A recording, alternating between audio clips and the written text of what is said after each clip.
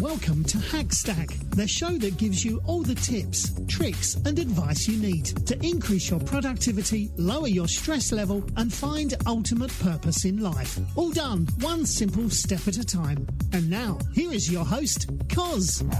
Well, konnichiwa, fellow Hackstackers, and welcome to Hackstack episode number 8. I am super excited to be here. Mainly because this is one of my favorite topics. Basically, it is the topic of goal setting. It's critical when you're trying to chase your dreams and do the things that you want to do in life, you know, have fulfillment and ultimate purpose, all that good stuff. Goal setting is critical. And this is what I think is a little unique about this show. Here we are 8 episodes into this podcast, and this is the first time we're really going to dive into goals. You know, a lot of other personal development books that you read or things that you listen to or blogs on the internet, this is where they usually start, right? They usually start with how to set a goal. But not here. This is a show that's designed to build off each other. So each episode builds off of the previous episode. So I highly, highly recommend that you, if you just started listening to this show, you should probably stop right now. It's going to sound funny, but go back to episode 1 and start there and listen to these episodes chronologically. If you listen to just this episode, yes, sure, you will get something out of it. But like I said, this is where a lot of other places start, and we've done and laid a whole lot of other groundwork to get up to this point. We've talked about the importance of nourishing your mind. We've talked about the importance of every little decision you make, how incremental decisions really, really can add up to big, big things. So that's a concept from the Slight Edge. And just think about that one concept for a little bit. You could probably describe the entire premise of the Slight Edge in under 10 seconds. But yet, listening to that entire book, you know, you've got 2-3+ hours of audio material, you start to marinate on those ideas. You have the same idea communicated 100 different ways, and you never know which one is really going to click and resonate with you. That's why it's important to just kind of soak up these ideas. You know, if you were cooking food and you needed to marinate it, you don't just stick it in there, let it soak for 2 seconds and take it out, right? You let it soak for hours, maybe even overnight, all right? And by the same token, when you listen to these audiobooks like The Slight Edge, you start to think about these same concepts, right? But repetition is the father of learning. And it doesn't take a whole lot of scientific study to realize that us humans are a little slow and a little stupid at times. We have to hear the same things over and over and over again before it clicks. So that's why a book like The Slight Edge is so important. Okay, we also talked about setting up that first tiny domino and setting yourself up for success and getting out of bed early in the morning. And, you know, making your bed. These are all symbols and all steps toward creating the new you and creating the new normal. And we also spent a ton of time on why you do the things you do. And we also talked about habits and how those are so critical and so important. So all of this is groundwork that's basically a simple way to say, you know, before you start setting goals, you really, really need to get your philosophy right. And a lot of other places overlook that, and that's why I want to emphasize that so much. So we're basically cultivating the groundwork before we start to plant the seeds, and hopefully after you set some goals, you'll be able to reap the harvest. Once you understand how critical all those steps are, we're finally ready to start looking at goals. So to use a movie analogy, you know, if you think about the movie Karate Kid back in the 80s, you know, everybody wants to beat the bad guy from Cobra Kai Dojo, right? They want to jump in, they want to learn how to do that fancy crane kick and kick him in the face and then be the hero of the movie. But everybody knows you got to learn the other steps first. Show me sand floor. Show me wax on, wax off. Yes! Yeah! All right, so if you don't know or haven't seen that movie, at least you heard some crazy screaming. That being older now, that makes me laugh. But back in the 80s when I was a kid, that was like the coolest, most inspiring movie you could ever watch, right? Being a little skinny kid taking out the bad guy, and nothing beats that. But anyway, the point is sometimes you got to get stuff down that you don't quite see how it ties into everything else, and you won't quite see that until you kind of go through it. So Danielson from the movie, he doesn't know why he's waxing the car and painting the fence, but Mr. Miyagi shows him how that ties into karate. Now, I don't actually think that would actually help you be a better karate student, but you get the point, right? Sometimes you learn stuff a little out of order, but afterwards it makes a little sense. It makes a little more sense. So hopefully that's where we are at this point. Hopefully you're understanding how important it is to be consistent, do the little things like get up early, get a good night's sleep, nourish your mind, keep really, really high quality people around you to push you and to inspire you.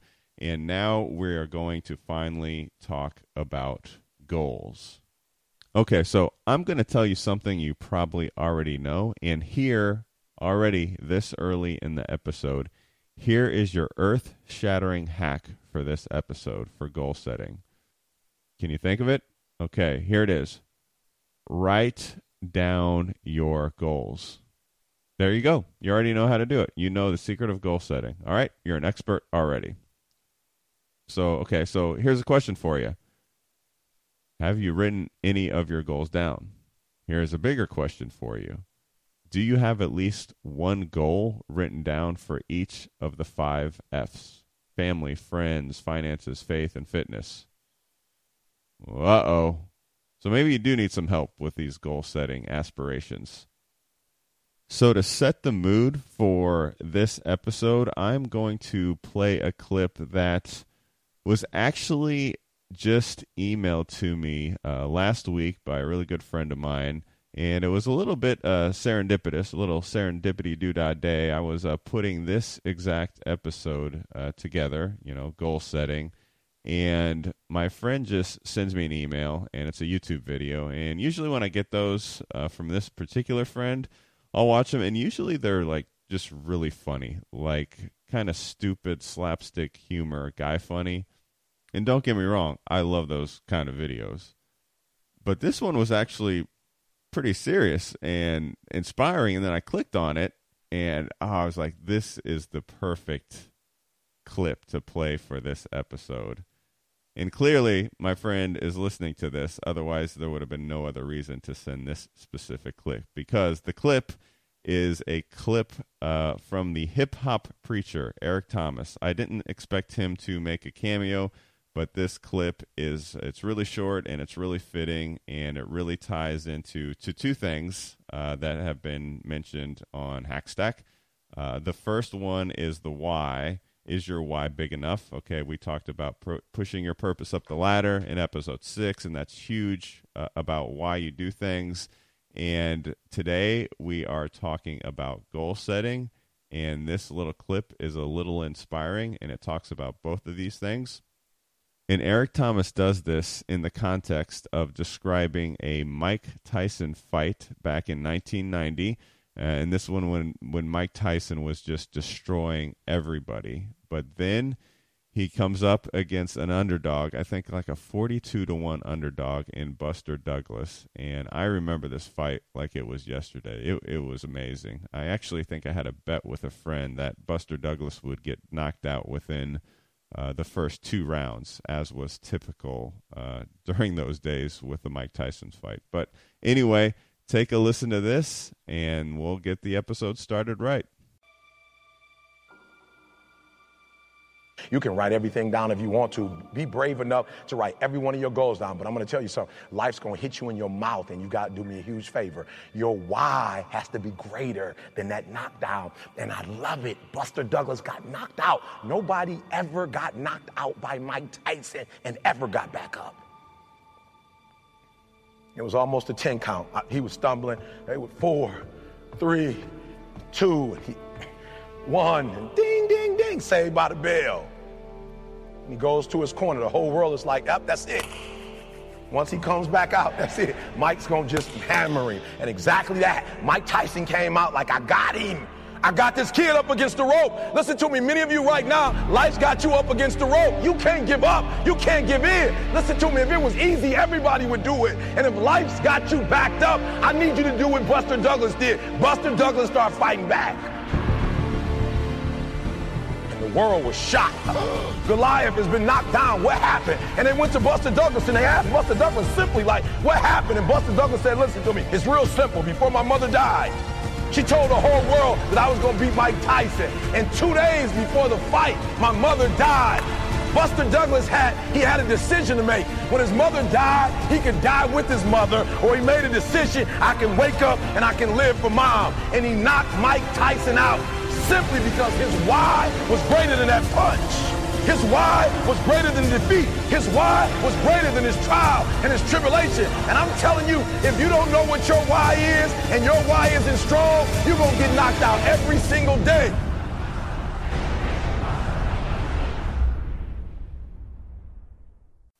Ooh, man, that just gives me goosebumps listening to that talk. There's something else, man. Something about how he phrases things, man.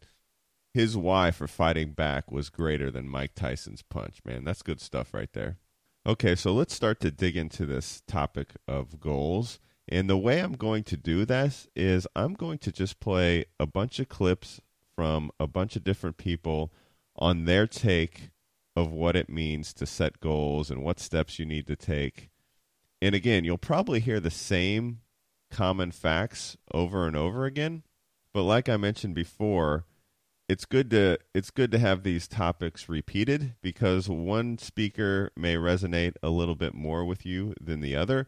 So I'll try and mix it up, and hopefully by doing that, we'll drive the point home of how to set a good, solid goal. And as a preface to all these clips, I'm going to start with another short clip. It is by Jon Acuff from his book Start. We've played one of his clips before, but I like how he sort of breaks down the differences and how different people set goals. So I'm going to play this clip, and then I'm going to mention just a couple things about it, and then we'll dig in a little deeper after that. So check this one out. You need to be a student of you. Don't walk down this road to awesome as if you've never been awesome before. You have. You've succeeded at something. Something came naturally. Something worked. How can you apply that to this? If you were able to stick to a diet for 6 months, how did you do it? What about that experience overlaps with your new road to awesome? If you've had success at work, even if you don't love your job, what are the things you can learn from that experience? What skills came out shining? We usually don't take enough time to study ourselves. Subsequently, we learn the same things over and over again. Or worse than that, we discount everything we've learned for the latest technique exposed in a book. That's one of the greatest presumptions of many business and self-help books. They tend to have a one-size-fits-all approach. There's often that section or specific chapter about goal setting that involves an incredibly complicated, detailed list and a system of checks and balances that exceeds that of the U.S. Treasury. Of course, the approach worked perfectly for the author, because she's an incredibly detailed, organized person. But maybe that's the absolute worst approach for you.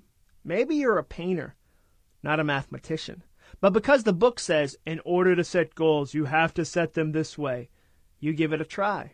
Everything about your previous 30 years on the planet indicates that you will not do well with a complicated checklist approach. But the book says this is the only way. You try it for a day or a week or a month, and it doesn't take. You then assume you're lousy at goal setting and quit. But maybe you're a bird reading a book about how to be a fish. You can discipline yourself all you want, gather as much willpower as is available to you, but it's not going to matter. You've got wings, not fins.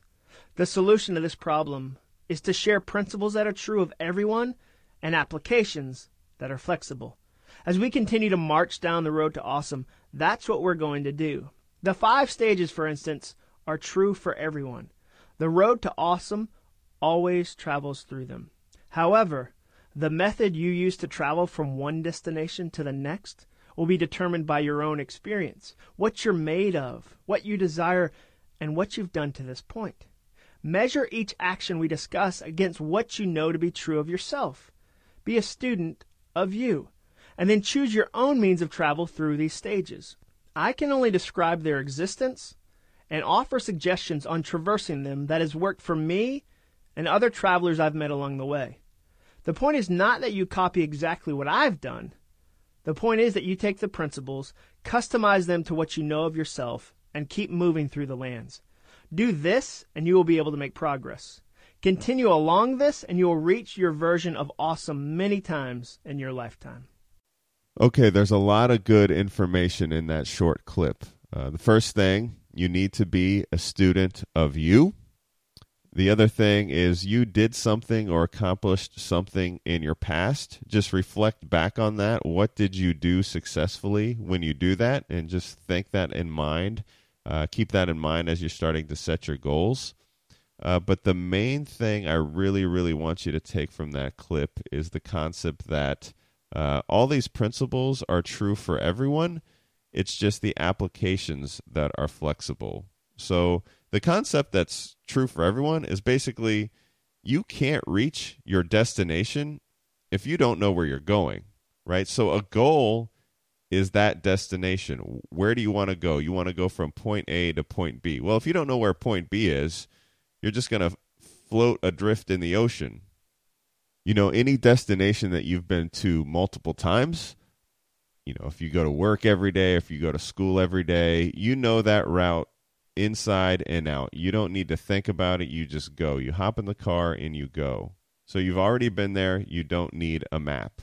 But if you're going somewhere new, if you're going somewhere different that you've never been before, you definitely need a map. These goals are hopefully outside of your comfort zone, and there's some place you want to be that you haven't been there yet. So that's why almost every person you talk to about goal setting tells you to write it down. The writing down is the equivalent of a map. So just keep that in mind as you listen to these clips. You're going to hear a lot of similarities and steps needed to accomplish goals, but you're also going to hear some subtle differences. And just be aware of that. Use discernment and pick the stuff that you think will work best for you. So this first clip is by Lewis Howes. He's the podcaster on the School of Greatness. I don't know if you remember him. He was the one that interviewed Eric Thomas, the hip-hop preacher, back in episode number 2. And this time he is actually just freestyling. He doesn't have a guest on the show. He's just talking about how he sets his goals. And it's a really, really interesting clip. It really resonates with me because he has how he has conversations. He asks a whole lot of questions, and he even says he's a little intense sometimes. And I think I kind of cross the line sometimes when I start to talk to people, even people I don't really know. If it goes down this path, I start to ask a lot of questions. Anyway, I can just relate. He tells a story about how he met someone new who wanted to be a doctor, but really didn't quite know what field he wanted to practice in and what he wanted. So he just peppers him with questions, and I'm trying to picture that conversation in my head. And it makes me laugh because I've had similar conversations with people before. Okay, so let's check out this clip that deals with goals clarity. Here we go. About vision and about discovering what you want. And there's a problem in the world. The problem in the world is that so many people out there don't know what they want in their lives, in anything. And it stresses me out just to be around people. Actually, I should take that back. It doesn't stress me out. It inspires me. It inspires me to evoke and ask questions, to support people in discovering what it is they actually want. And I feel like I've always known what I've wanted. Let's say not for my entire life. You know, I don't know what I want specifically in the next 50 years. I have kind of a vague idea of what I want, but I know specifically what I want over the next couple of years. And I'm very clear about it. And it shifts and it changes. And once I achieve what I want, I come up with new visions and new wants and new desires. So I want to share with you guys a story real quick. What happened? I was out to dinner with my girlfriend last night, and we were meeting with a couple of her friends, another couple. And one of her good friends, his name is Steve. He is a really cool guy, and he's in grad school to be a doctor of physical therapy. And he was, I was like, Steve, what do you, I'm meeting him for the first time, and sometimes I can be kind of intense with people for the first time. I like to ask a lot of like evoking questions and probing questions to discover like how they're going to achieve greatness, and it could be a little intimidating, maybe. I'm not sure, but I'm all about evoking and figure out how people can reach the next level. That's really what excites me. So that's the questions I ask. And so I'm asking Steve, I'm like, so what does he want?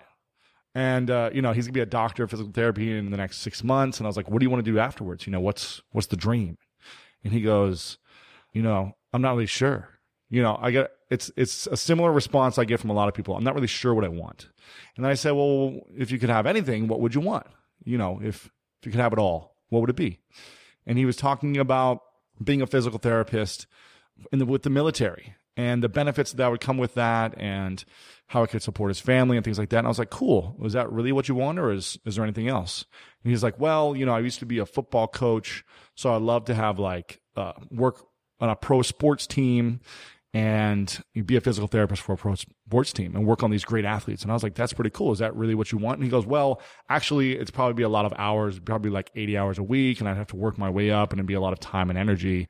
So that's just one option. That's like plan B or C. And I was like, okay, well, what is it you really want? And he was like, well, it'd be really cool to have my own practice by the beach and work like 5 hours a day, and then be able to be there to support my family. But I don't know if that's possible.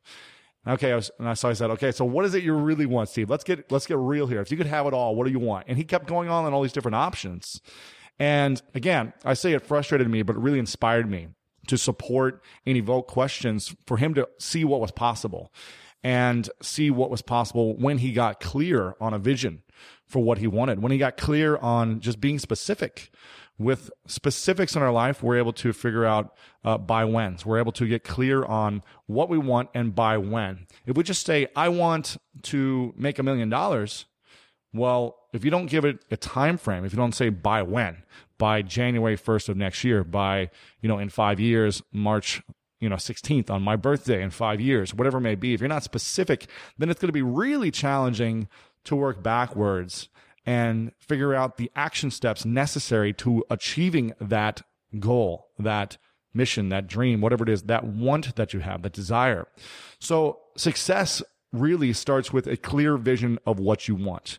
Achieving whatever you want starts with a clear vision of what that is, with a timeline. Now, this may seem very basic. You may have heard this many times before about goal setting or things like that, but there's a lot that goes along with this. You've got to be clear on the distinctions of what you want, the vision of what you want, but then you've got to also take other steps. And these other steps are crucial. So what I want to go through with you guys is something I go through with a lot of my one-on-one students or group students that I have who pay a high fee for one-on-one consulting with me. And we always start with, what do you want? What's the main goal? If it's business, we start with a number, because that's easy to quantify and say, okay, there's this number that we want to achieve, whether it's 100 new sales by a certain date, whether it's I want to make $20,000 a month starting in 4 months at this date. Whatever it is, it's easier in business to quantify and give a timeline and work backwards. And so that's why I have a lot of students that make a lot of money, because when they get clear on what they want, it's so easy to figure out the pieces to put it in place to move forward in achieving that goal. So you got to figure out what you want first, or you'll be given whatever others didn't want that was left over. Okay? Let me say that again. You've got to figure out what you want first, or you'll be given whatever others didn't want that was left over. So to give an example back to Steve, unless Steve gets very clear on what he wants, and again, I know he's going to get what he wants. It's just when he gets clear, then he'll be able to make it happen. If he doesn't get clear on what he wants, let's just say he's got all these different options, but he actually doesn't go after one of them. He doesn't do whatever it takes. He doesn't hustle. He doesn't build the relationships. He doesn't find the mentor. He doesn't do all these things I'm going to talk about. Then he's going to be given whatever others didn't want that was left over. So again, he's going to be given whatever others didn't want. So if he really wants to be a physical therapist on a pro sports team. But if he isn't clear on that, then he's going to be given a different job of whatever's left over that other people aren't competing for. Do you guys see what I'm saying? And that's kind of what I see in a lot of people who are reaching out to me online, who are emailing me, who are part of my mastermind group in the School of Greatness Academy when they get started out. They're kind of left with these leftovers, let's say. They're kind of left with like the scraps. They're left with like stuff that they're not excited about, that doesn't really taste that good, that's like kind of scrappy and got some extra bones in it. You know, they're not left with like, they don't get the good meat. They don't get the veal. They don't get the filet mignon. They get kind of like the scraps. That's like not even scraps from today's meal. It's like yesterday's meal, right? It's like kind of moldy and stinky and like just tastes really nasty and gets caught in your throat and you have to like spit it up. It's just like not the good stuff that's exciting, that's like inspires us to take on life and to take on our relationships and have fun and be passionate about what we're up to. And that's the challenge I see with a lot of people in the world, is that they're stuck in situations that they're not completely fulfilled by. They're not completely passionate about. And then they say, well, it pays the bills and I have to support my family, so I have to do this. I have to do this job because it supports me and it pays for, I've got 3 kids. I have to do this. And what would life be like if you were able to create the exact job, the exact position, the exact business, the exact lifestyle around what you're up to in making money? What if you could have it all? What if you could do what you wanted, spend time with the people you loved, support the people you love, and make a living around what you love to do, a full-time living around what you love to do? That's what I'm up to, and that's what we're up to today. It's about starting with a clear vision and a clear want with a timeline of when you want to have it and when you want to create it. Okay? So what I like to do, I'm going to give you guys a little bit of an insider exercise right here about how to discover this want and how to create this want and this goal. And I want you guys to, this is something I do with, again, a lot of my students. I start off with this exercise. It's called the perfect day exercise. So I want you guys to get out a blank piece of paper. I'm going to give you kind of like a brief overview of this perfect day exercise. I'm not going to go into it in full detail. I do inside the School of Greatness Academy. So I've got hundreds of members in there right now who are creating and achieving the life of their dreams, their finances, their relationships, their lifestyle, through going through a lot of these exercises. If you want to be on the wait list for the next round, the next enrollment, the next academy enrollment, it's at schoolofgreatness.com. You can sign up for the wait list, which will open up here in about a few months. But I want to give you guys a kind of a brief insider of what we go over. And it's called the perfect day exercise. So I want you to get out a piece of paper or open up your iPhone and take out the notes section. If you're driving, then, don't do this right now. Come back to this or pull over on the side of the road and set this out. But I really want you to come back to this as soon as possible if you're driving. So listen along right now and then come back to this and follow through on it, because this could be one of the most powerful 10 minutes of your life if you do this. Every time one of my students goes through this exercise, they always tell me so much opens up for them, and that it's one of the most powerful things they've ever done for themselves to realize what it is they actually want. Okay? So I'm going to walk you through this really quickly. It's called the perfect day exercise. Now, there's 2 parts to this exercise. The first part, what I want you to do is write about a paragraph or 2 down. And you can type this up on your computer, again, your iPhone, or you can write it down. So I want you to write down a paragraph or 2 of what your ideal perfect day looks like. Now, your perfect day, is going to change. It's not going to be the same thing every single day. If you did the same thing every single day and had the same conversation, had the same meal every single day, went to the same restaurant, life would get boring. So it's going to evolve and it's going to change, and it's not going to be the same thing every single day. But I want you to just imagine for a moment what your perfect day looks like, what it looks like, what it feels like, what it tastes like, what experience you have, what your thoughts are, your emotions, your conversations. So I want you to imagine this for a moment. And then you're going to write down what your perfect day looks like. in about a paragraph or two. You can get as detailed as you want. You can make it a whole page if you want, or a couple pages. But just to kind of get the exercise started, start with about a paragraph or two. So I'm going to give you an example. Mine would kind of look like this. I would write something like this down. And I have one written down, but I don't have it in front of me, so I'm going to go off the cuff here. My perfect day would start like this. I wake up next to the woman of my dreams, and my heart is so full of love because I can't believe how much she loves me and how incredible of a relationship we're building together and we're creating every single day, and the fun and the joy that we have. And I'm so blessed and grateful for that moment. Then I wake up, play with my girlfriend, have fun, we cook breakfast together. Then I go out and do a workout and get ready for the day. So I do an intense workout. It might be a run. It might be a lift. It might be a kickboxing class. And then I go and I check in with my team. And I check in on what we're up to and creating in the world and how we're serving the mission of my company, which is to serve 100 million people to make a full-time living doing what they love. How to serve 100 million people to make a full-time living doing what they love. And I check in with my team and I create with them and engage, and I create content, and I'm connecting with influencers. I'm reaching out to friends, and I'm following through on my mission, which is to serve 100 million people. Then I come back and I reconnect with my lady. We do a workout together or some type of activity together. We cook dinner or we go out. Then we connect with friends later in the evening, have an incredible night, and go back to bed.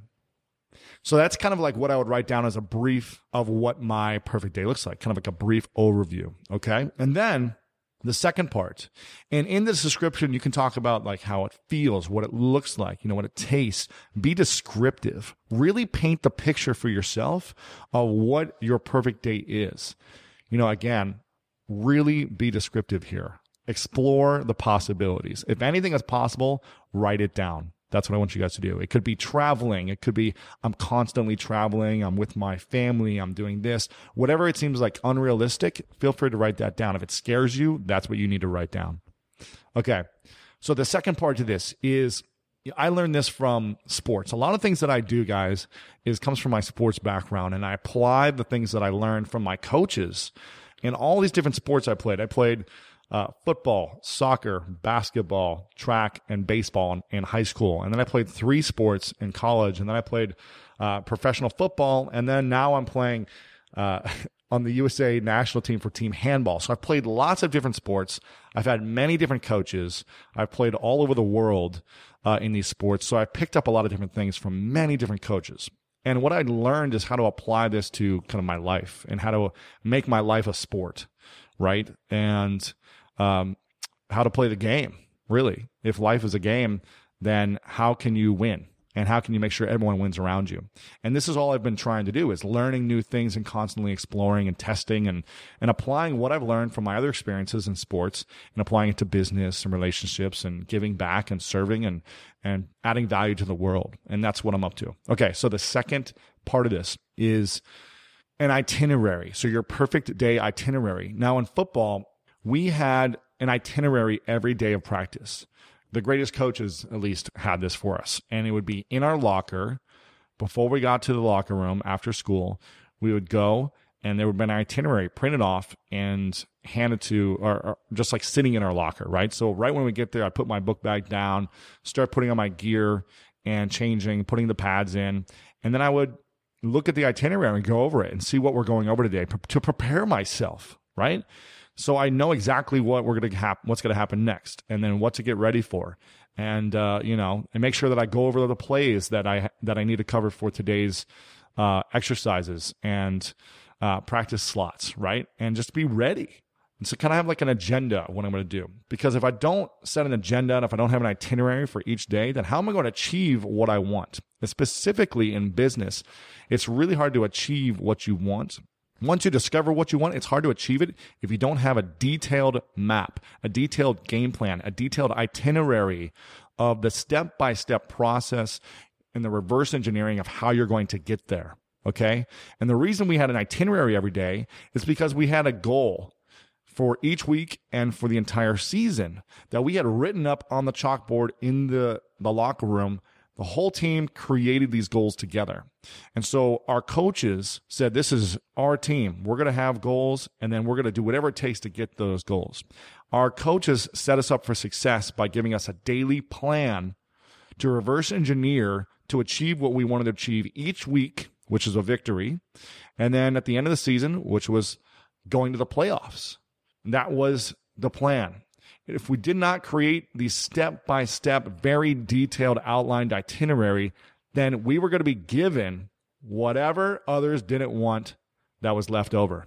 Again, we were going to be given whatever others didn't want that was left over, which means losing, because no one wanted to lose. So if we didn't plan to win, we were going to be given that, okay? And this is kind of like the same thing. If you're not clear on what you want and you don't game plan every single day and have the coaches and the itinerary on how to get there, you're going to be given whatever others didn't want that was left over, okay? Whatever job, whatever money or income, you're going to be given government support. Whatever's left over, you're going to be given that. And that's what you're going to be living with, okay? So you got to be very, very clear. I hope this is resonating with people. All right.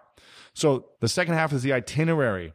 Now, in the first half of the perfect day exercise, you wrote down what your day looks like. You've expressed it. You were detailed. Now, in the second part, you're going to be detailed to the hour. So from the moment you wake up, let's say 7 a.m., you're going to write what happens from 7 to 8, and then 8 to 9, 9 to 10. You're going to go through all the way through the day until you go to sleep, and you're going to write down sleep, whenever that is, 10 o'clock, midnight, whatever. Okay? And if it's half-hour increments, then you're going to write every half hour. Whatever it is, you're going to write that in. If there's a 4-hour window, you're going to write work from 9 to noon, okay? And you're going to be very detailed about what you're going to be creating. So the perfect day itinerary is so valuable because you're just descriptive and you're visual and you're writing out these descriptions of what your perfect day looks like. If you don't have the step-by-step time markers of what you're going to be doing and how you're going to be doing it, then it's probably not going to happen. It's just going to be this fantasy you think about, and maybe some parts of it will happen, but not the whole perfect day. So again, you want to apply these lessons, these exercises. Again, this is something I learned from sports. It's not something I created. It's just something that I learned and put together and facilitated for my life and for students to reach their success. Okay? So be very detailed. So the first half of the page is going to be you exploring what you want, writing it out, expressing it, how you want to feel, what it looks like, how it tastes, where you're traveling to, who you're spending time with, those types of things. Then you're going to be very detailed for the hour by hour, what happens throughout the day. I want you guys to do this right now. Like, write this down and do this right now. And maybe some of you are even listening and doing this right now. And if you are doing this, I would actually love to see a one-page. I want you to take a photo of this, and I want you to post it on Instagram and tag me at Lewis Howes and put a hashtag perfect day. I want you to tag me, upload this to Instagram, and tell people what your perfect day looks like and what you want. Another part to achieving what you want and making it a reality is putting it out there to the world and telling people and letting people know what your goals are, what your vision is, what your want is, being clear on it so that you can be held accountable by your peers, by your community, by your family. When you are very clear and you put this out there, it's going to, make you say, okay, now I got to step up and do this. And again, we put our goals up on the chalkboard and we would announce it, right? The whole team knew what it was and we announced it and we kept each other accountable. This is our goal. This is what you said you wanted. This is what we said we wanted. We got to do the work to make it happen. Let's go, right? So I want you to post a picture on Instagram. So write this out right now. The first half of the page is describing what your perfect day looks like, what it entails. It's more broader terms like, I'm doing these things, I'm hanging out with these people, these friends, this is how I'm feeling. And then the second half is very, very detailed, right? It's like hour by hour, here's what happens from 7 a.m. to midnight. Here's what I'm doing. So I want you to write it on a big piece of paper, my perfect day at the top. And then write a paragraph or two right just below that, describing what it looks like, what it feels like. Then below that, you're going to put your hour markers from, 7 a.m. to midnight, what happens every hour, what you're going to be doing to make that a reality, the action steps to make that reality, okay? And then you're going to do the next step, which is post it out there on Instagram, tag me so I can see it at Lewis Howes, and hashtag perfect day, because I want to see what you guys are up to, and I'm going to keep you accountable as well. I'm going to check in on some of you and make sure that you're actually following through with this, okay? Biggest thing is people need someone to check in with them, make sure they're accountable. So I want you to do that. Now, there's another part to this. It's writing up a specific goal and framing it. So you've got your perfect day, or what your day looks like, okay? You got your perfect day, you put it out there. Now you kind of get a better sense. And by doing this exercise, you should really see, if what you're doing right now, are you living your perfect day? If not, why are you not living your perfect day every day? Why are you not living your perfect day every single day? And again, it's going to evolve. It's going to change. It's not going to be the same thing every day. So don't think of it like that. Think of it as a guideline of what it should be feeling like, what it should be looking like. But when you write this out, ask yourself, am I living this every single day right now? Am I living the spirit of this perfect day exercise every single day? If you're not living the spirit of the exercise, why not? We really only, we only have one chance at this life that we know of. There's, not another life that we're aware of, or that we're going to, that I'm aware of at least. Maybe there is, but there's only really one chance at this life that you have. And once it's over, you don't have another chance at this specific life. So if we have the possibility and the opportunity to live our ideal day every single day, then why aren't we doing it? And why aren't we taking the steps to do it? And maybe it's not going to happen right away. And maybe it's going to take a couple years to happen. But at least we can work towards it. And at least we can support ourselves to get there faster. And then once we get there, we can help others get there as well. Again, it's not about keeping it for ourselves so that we live an awesome life or have a perfect day. It's about giving back and supporting others around us so everyone is lifted up to a higher standard, a higher level, and a higher greatness, okay? So the next step to this is writing one specific goal, one specific tangible goal. I want to lose 20 pounds. I want to make $5,000 on a speech. I want to sell a book deal for $1 million. Whatever it is, I want you to come up with a specific goal. Most of you have business goals because most of you are entrepreneurs who listen to the show or are launching a product or something. But if it's a relationship goal, that's fine as well. If it's a health goal, that's fine as well. It's got to be very specific though. It's got to be tangible and specific. So I'll give you an example. And again, this is what I did back in high school and college. I would write up my goals, and then I would frame them, and I'd put them right above, when I was in a college dorm, I would put them right above my, my bunk bed so that I could, I could see it every time I went to bed and every time I woke up. And then, after school, I'd put it just next to my mirror in my bathroom, and I'd look at it constantly when I go to the bathroom, right? So I'll give an example. I was terrified of public speaking. Once I got done playing professional football, I got injured. So a lot of you who know my story, I was injured and had to sleep on my sister's couch for about 1.5 years while I was recovering from a surgery.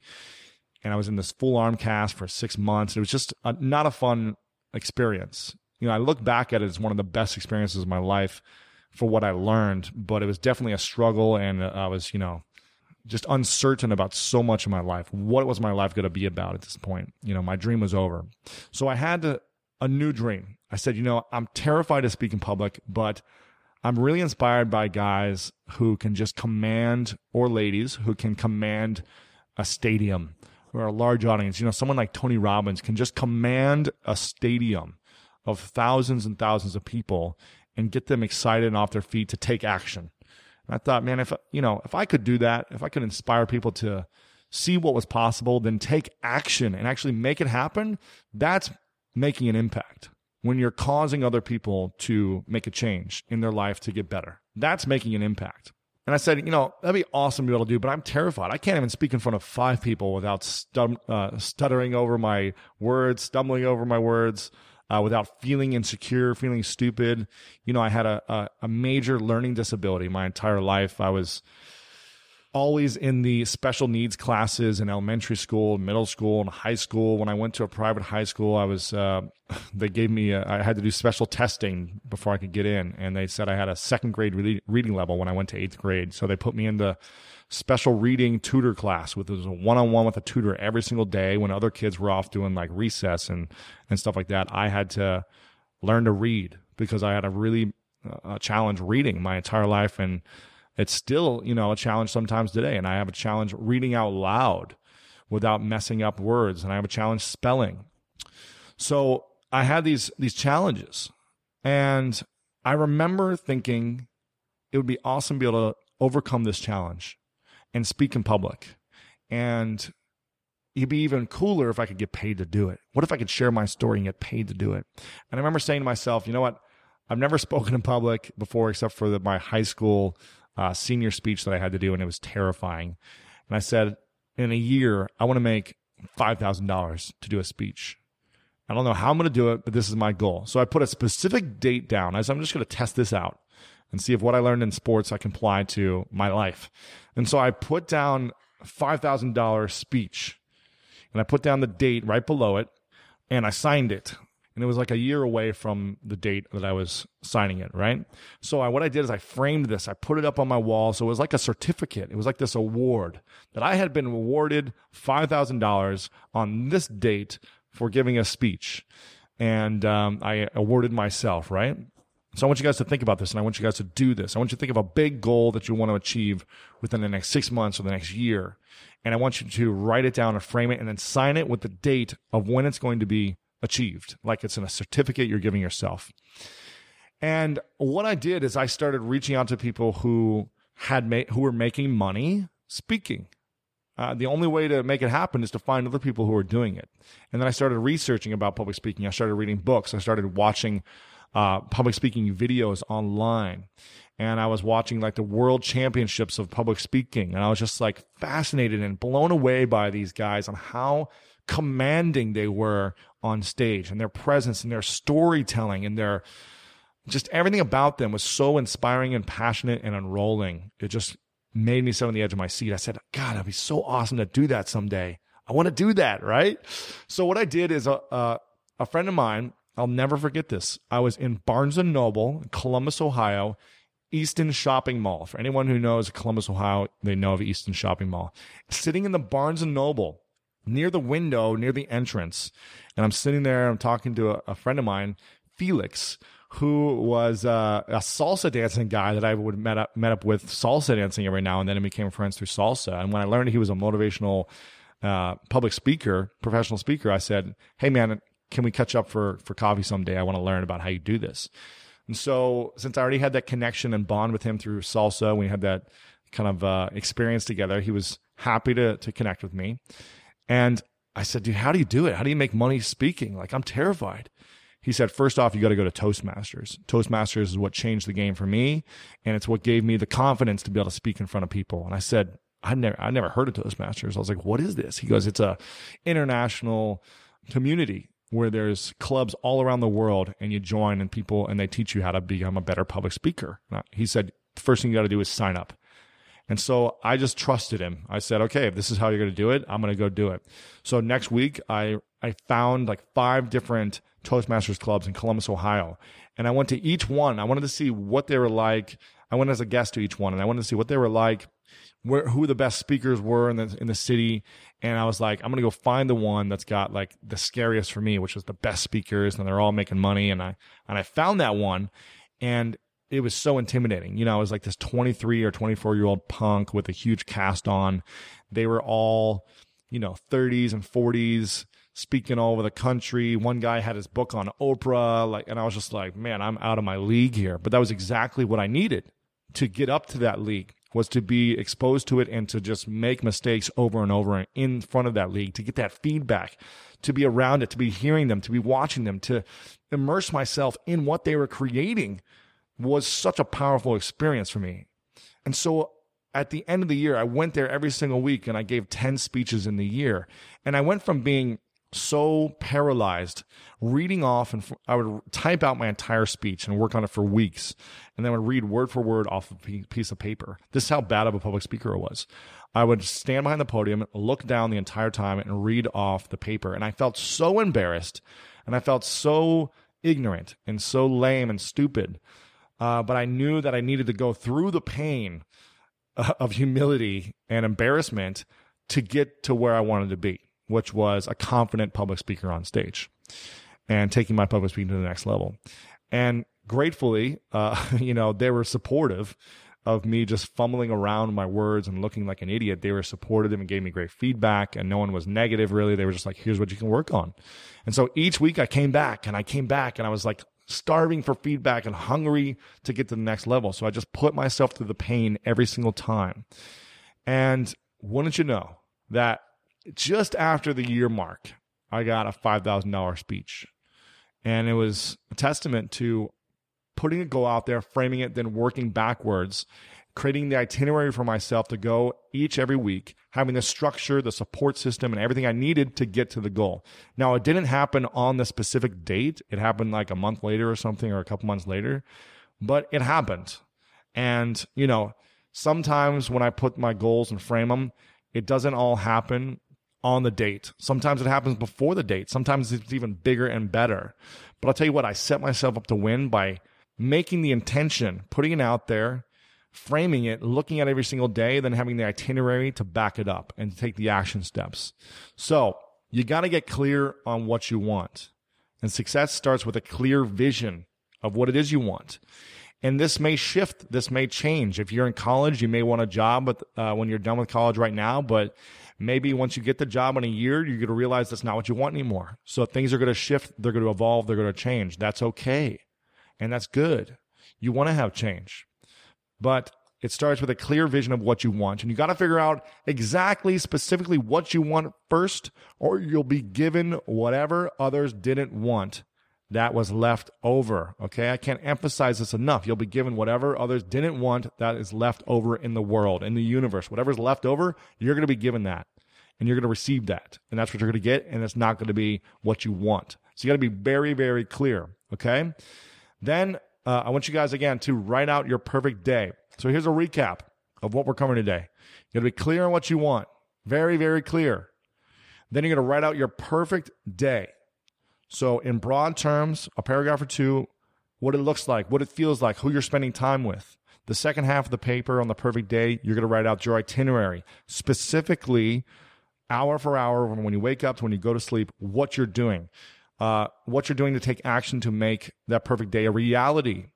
You got to back it up with action. You can't just talk about it or dream about it. You got to do it now. You got to take the massive action, be consistent so that it's repeated.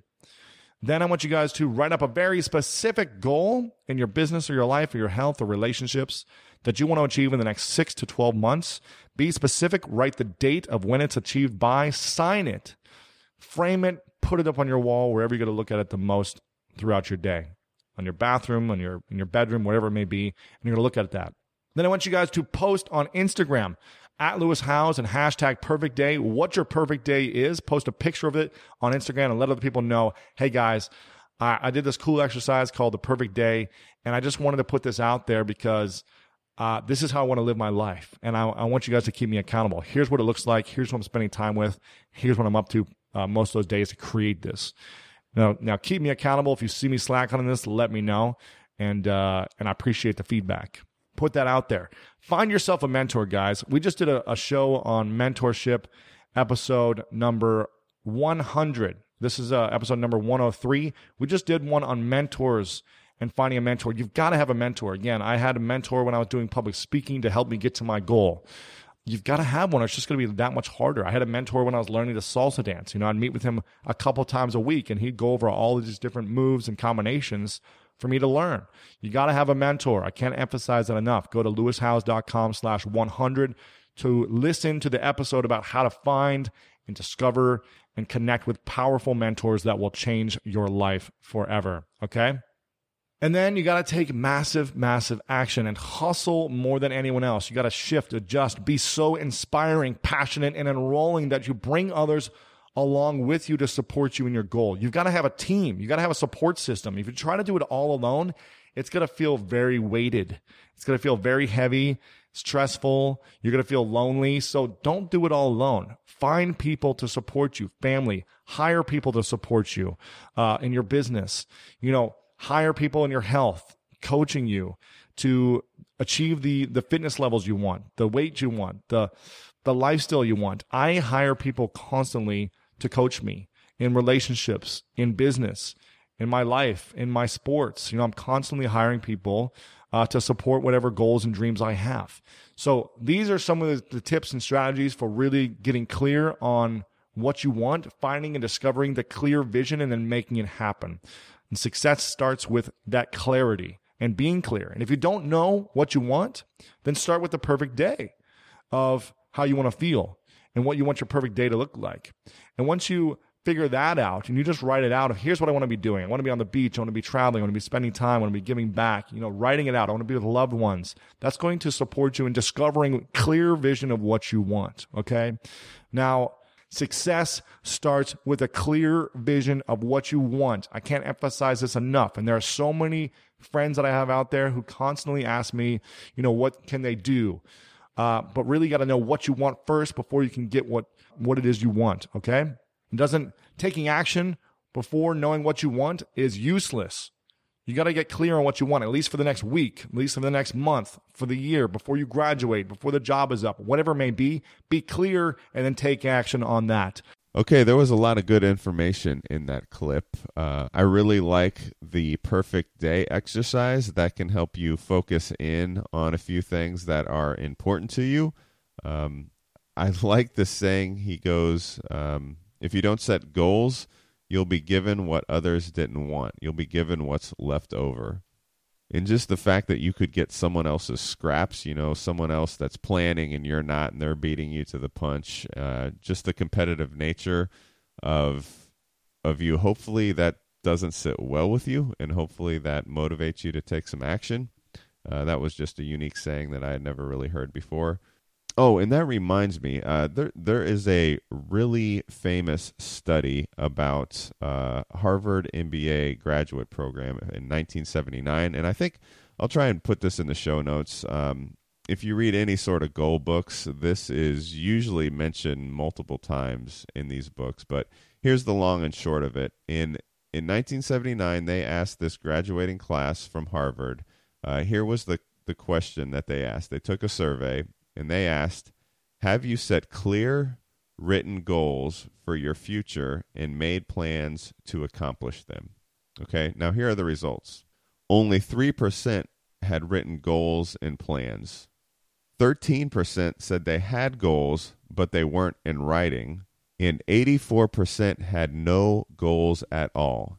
10 years later, they get to the same group and they look at the result. And the 3% that had written goals down and made a plan were earning on average 10 times as much as the other 97% combined.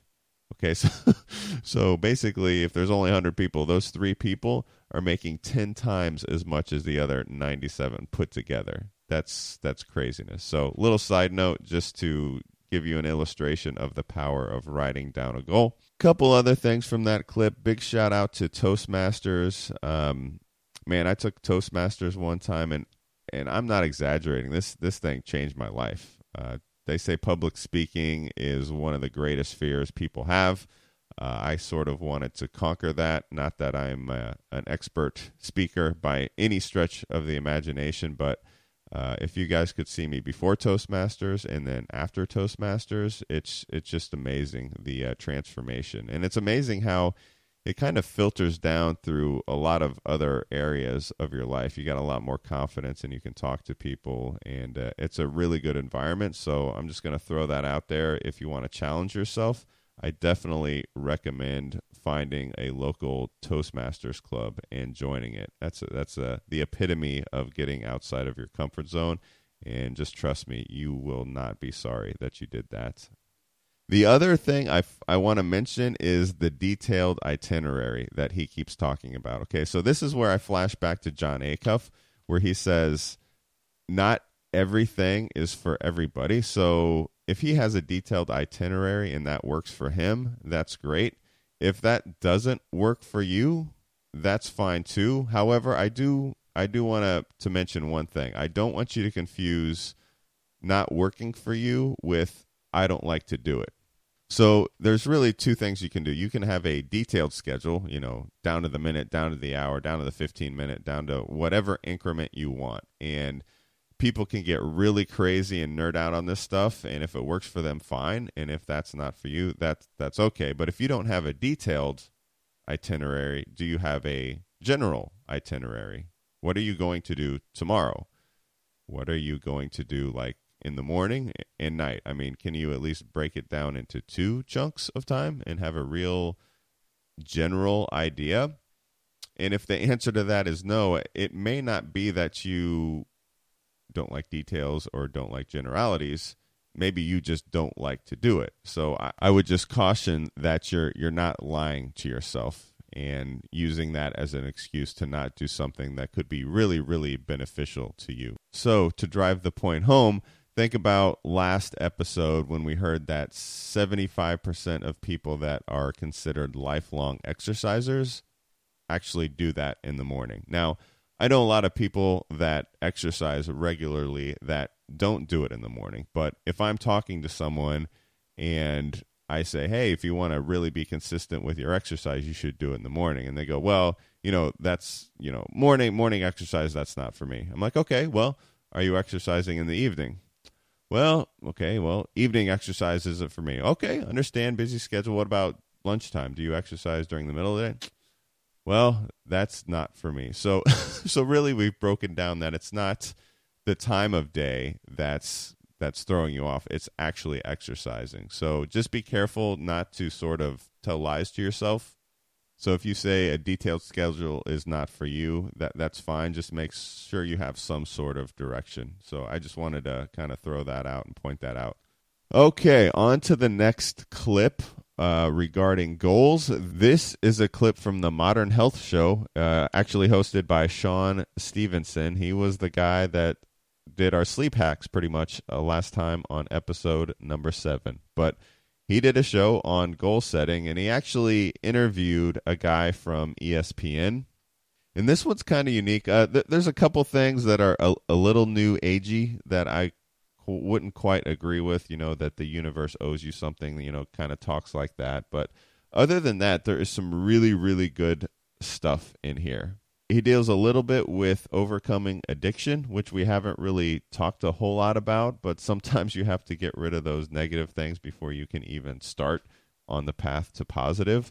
But there's one really cool aspect of this show, one point that I think is overlooked a lot on this subject of goal setting. I want you to kind of see if you can figure that out, and I'll talk about that afterwards, but I really, really think it's an important concept, and that's the main reason I want to play this clip. Plus, it's a pretty interesting story from a guy that is on ESPN. So here you go.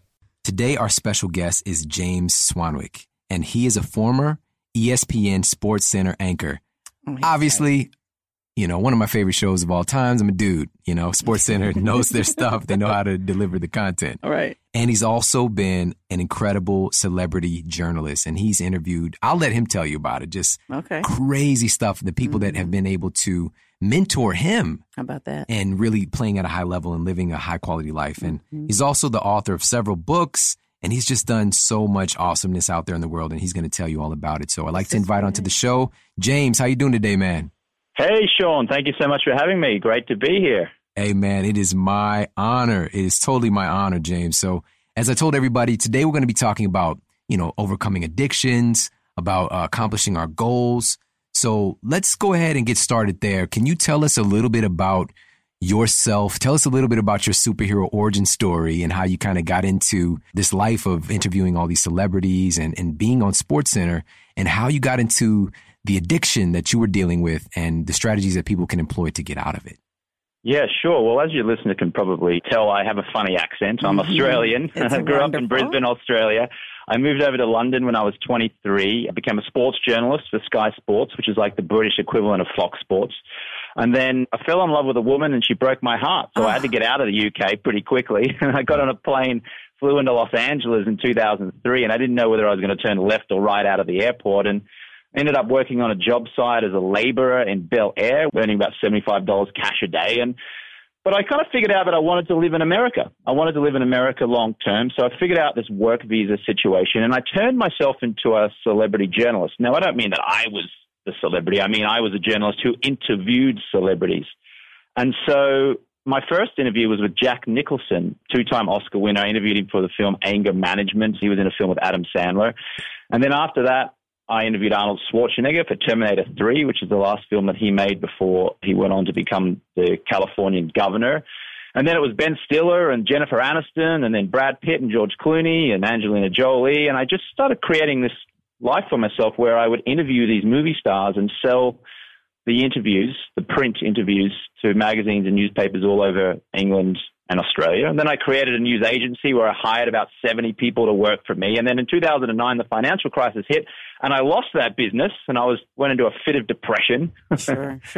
And then I went off to South America to learn Spanish for 6 months. I came back to Los Angeles, and I got my dream job of hosting a television show. And it just happened to be on one of the most iconic TV shows of all time, SportsCenter on ESPN. And I got that through thinking about how I can help other people rather than how can they help me. I'll explain that a little bit later, but that's kind of my story. Now I host this Alpha Male Club podcast where I teach men how to be the best men they can be. I host a podcast called Date Top 10 Men where I teach women how to attract a top 10 man into their life if they're single. And along the way, I quit smoking after 10 years and I quit drinking as well. So that's kind of my story. Awesome. Wow. Awesome. Right. Crazy story, right? Yes. What a ride. Right. I'm saying eventually you got to have the memoirs. You know, you're like a super spy, man. This is so cool, man. So amazing. So let's get into that portion. You know, your story is incredible, and it started off with heartbreak, you know, and it ended up where he's actually happy and successful in helping other people to do the same thing, you know. So it started off with your own struggles and eventually, of course, led into the addiction, which you just said, the alcohol and the smoking. So please share with our audience the strategies, what you actually employed to get over this particular addiction. Yeah, well, I mean, I smoked cigarettes from when I was 17 years old. I was a newspaper reporter back in Brisbane, Australia, and the culture when I started there in 1993 was very much smoking cigarettes. And I walked into the newsroom and they hadn't banned smoking in the building. So I just started smoking. All right, okay.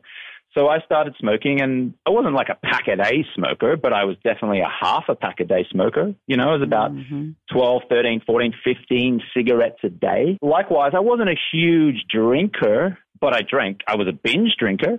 So when I went out on weekends, I drank heavily, and I got drunk, and I had a fun time. I never did anything crazy or stupid, but I still was a binge drinker. And I remember it was almost 5 years ago, where I quit permanently both of these things. And I tried to quit a few times over the years preceding that. In fact, I'd quit smoking and started again probably a dozen times, quite frankly. The drinking, I'd taken a month off once a year for a couple of years before I gave it up entirely. And since I've given up both, I'm just so much healthier and so much more positive, and I sleep better and my skin is better. And people never used to say, oh, you're a handsome man, or maybe some of them would, maybe girlfriends would. But now I get it quite a lot. It's not because I'm naturally handsome. I think it's just because I'm naturally healthy. Now I'm healthy. And when you're healthy looking, people just go, oh, he's handsome, or she's pretty if you're a woman. So the two things that I really did, there's a set strategy that I do for overcoming any or achieving any big goal. But I'll just say two main really powerful things, guys. And that is when I stopped saying to myself, I'm not going to smoke, I'm not going to smoke, I can't have a cigarette, I can't have a cigarette. And instead I said to myself, I only breathe fresh air. I only inhale fresh air. When I said that and I changed it from what I don't want to do to what I do want to do, stopping smoking became easy all of a sudden. That was when I finally made that breakthrough. Wow. Does that make sense? So yes. Instead, because it's like the mind, you're telling the mind not to do something. What does the mind do? It starts thinking about that. Mm-hmm. So if I say to you, close your eyes and don't think about a pink elephant. Do not think about a pink elephant. What are you doing? So looking at the pink elephant. You're so looking at the pink elephant. So when it comes to smoking, I was saying, I'm not going to smoke. I can't have a cigarette. I don't want a cigarette. I don't want a cigarette. But what am I saying the whole time? I'm always saying cigarette, cigarette, cigarette, cigarette. So my mind is constantly thinking cigarette, cigarette, cigarette. Right. It was only when I said, I only inhale fresh air, I only breathe fresh air, did it finally get through to my brain to quit smoking. That's part one of the formula. And it's so powerful because you're just basically, you're pointing to the fact of how our brains actually work. Mm-hmm. You know, the brain it doesn't elicit on specific commands. It elicits on the overarching theme of the command, you know, so we want to shift over. And again, like you just said, don't think about Shaquille O'Neal. Big old dude. Standing on a pink elephant. On the pink elephant. You seeing it right there, like it pops up in your brain because our brain is literally wired up to picture all of these things instantaneously. So that's so powerful to shift over and put it into a positive frame. And what James is saying, what this is actually it's reframing, you know, and it's something very powerful to understand about your own brain and how to utilize and leverage the wiring that you inherently have. But most of us are automatically using it the wrong way oftentimes. Mm-hmm. So that's so powerful. So that's part one of the formula. What's the next part? I call this the 5 steps to achieve any goal you want. Okay. And so this has enabled me to get my job at SportsCenter on ESPN. It enabled me to go and leave my home country of Australia and move to England, to leave England and move to America to start a new business. I mean, I use this 5-step formula all the time to achieve anything I want. And you can use it for quitting smoking. You can use it for quitting drinking. You can use it for giving up any kind of addiction. And the first tip is write down your goal and why you want to achieve it. So why do you want this? Why? But the important thing is you've got to write it down. So for me, becoming a SportsCenter on ESPN, when that opportunity arose, when I realized that I could go and audition to be a SportsCenter on ESPN, I wrote down, why do I want this? And my why was because I've been dreaming of hosting a TV show for 20 years. In fact, if you go to my website, jamesswanwick.com, you can see home video there when I was 12 years old, pretending to be a TV news anchor. My testicles haven't dropped yet, so I have a very high voice, Sean. So I have a very high-pitched voice in that thing. But you can check out that video at jamesswanwick.com, and if you actually just type in how I bluffed ESPN and my name, James Swanwick, that story will come up, and you can actually see that home video. But when I wrote down the why, all of a sudden it was a powerful, powerful reference, and that kept me on path when the obstacles came later. So the same thing for your listener who's trying to quit smoking or trying to quit alcohol, who has any kind of addiction, you have to understand your why. Why do you want this? Why do you want to lose 10 pounds? Is it so you can wear a size 12 bikini at the beach this summer? Or is it because you want to be healthy? Why do you want to study Spanish? Is it so you can confidently order a meal in a Spanish-speaking restaurant? Is it so you can communicate with some girl or some guy that you're dating?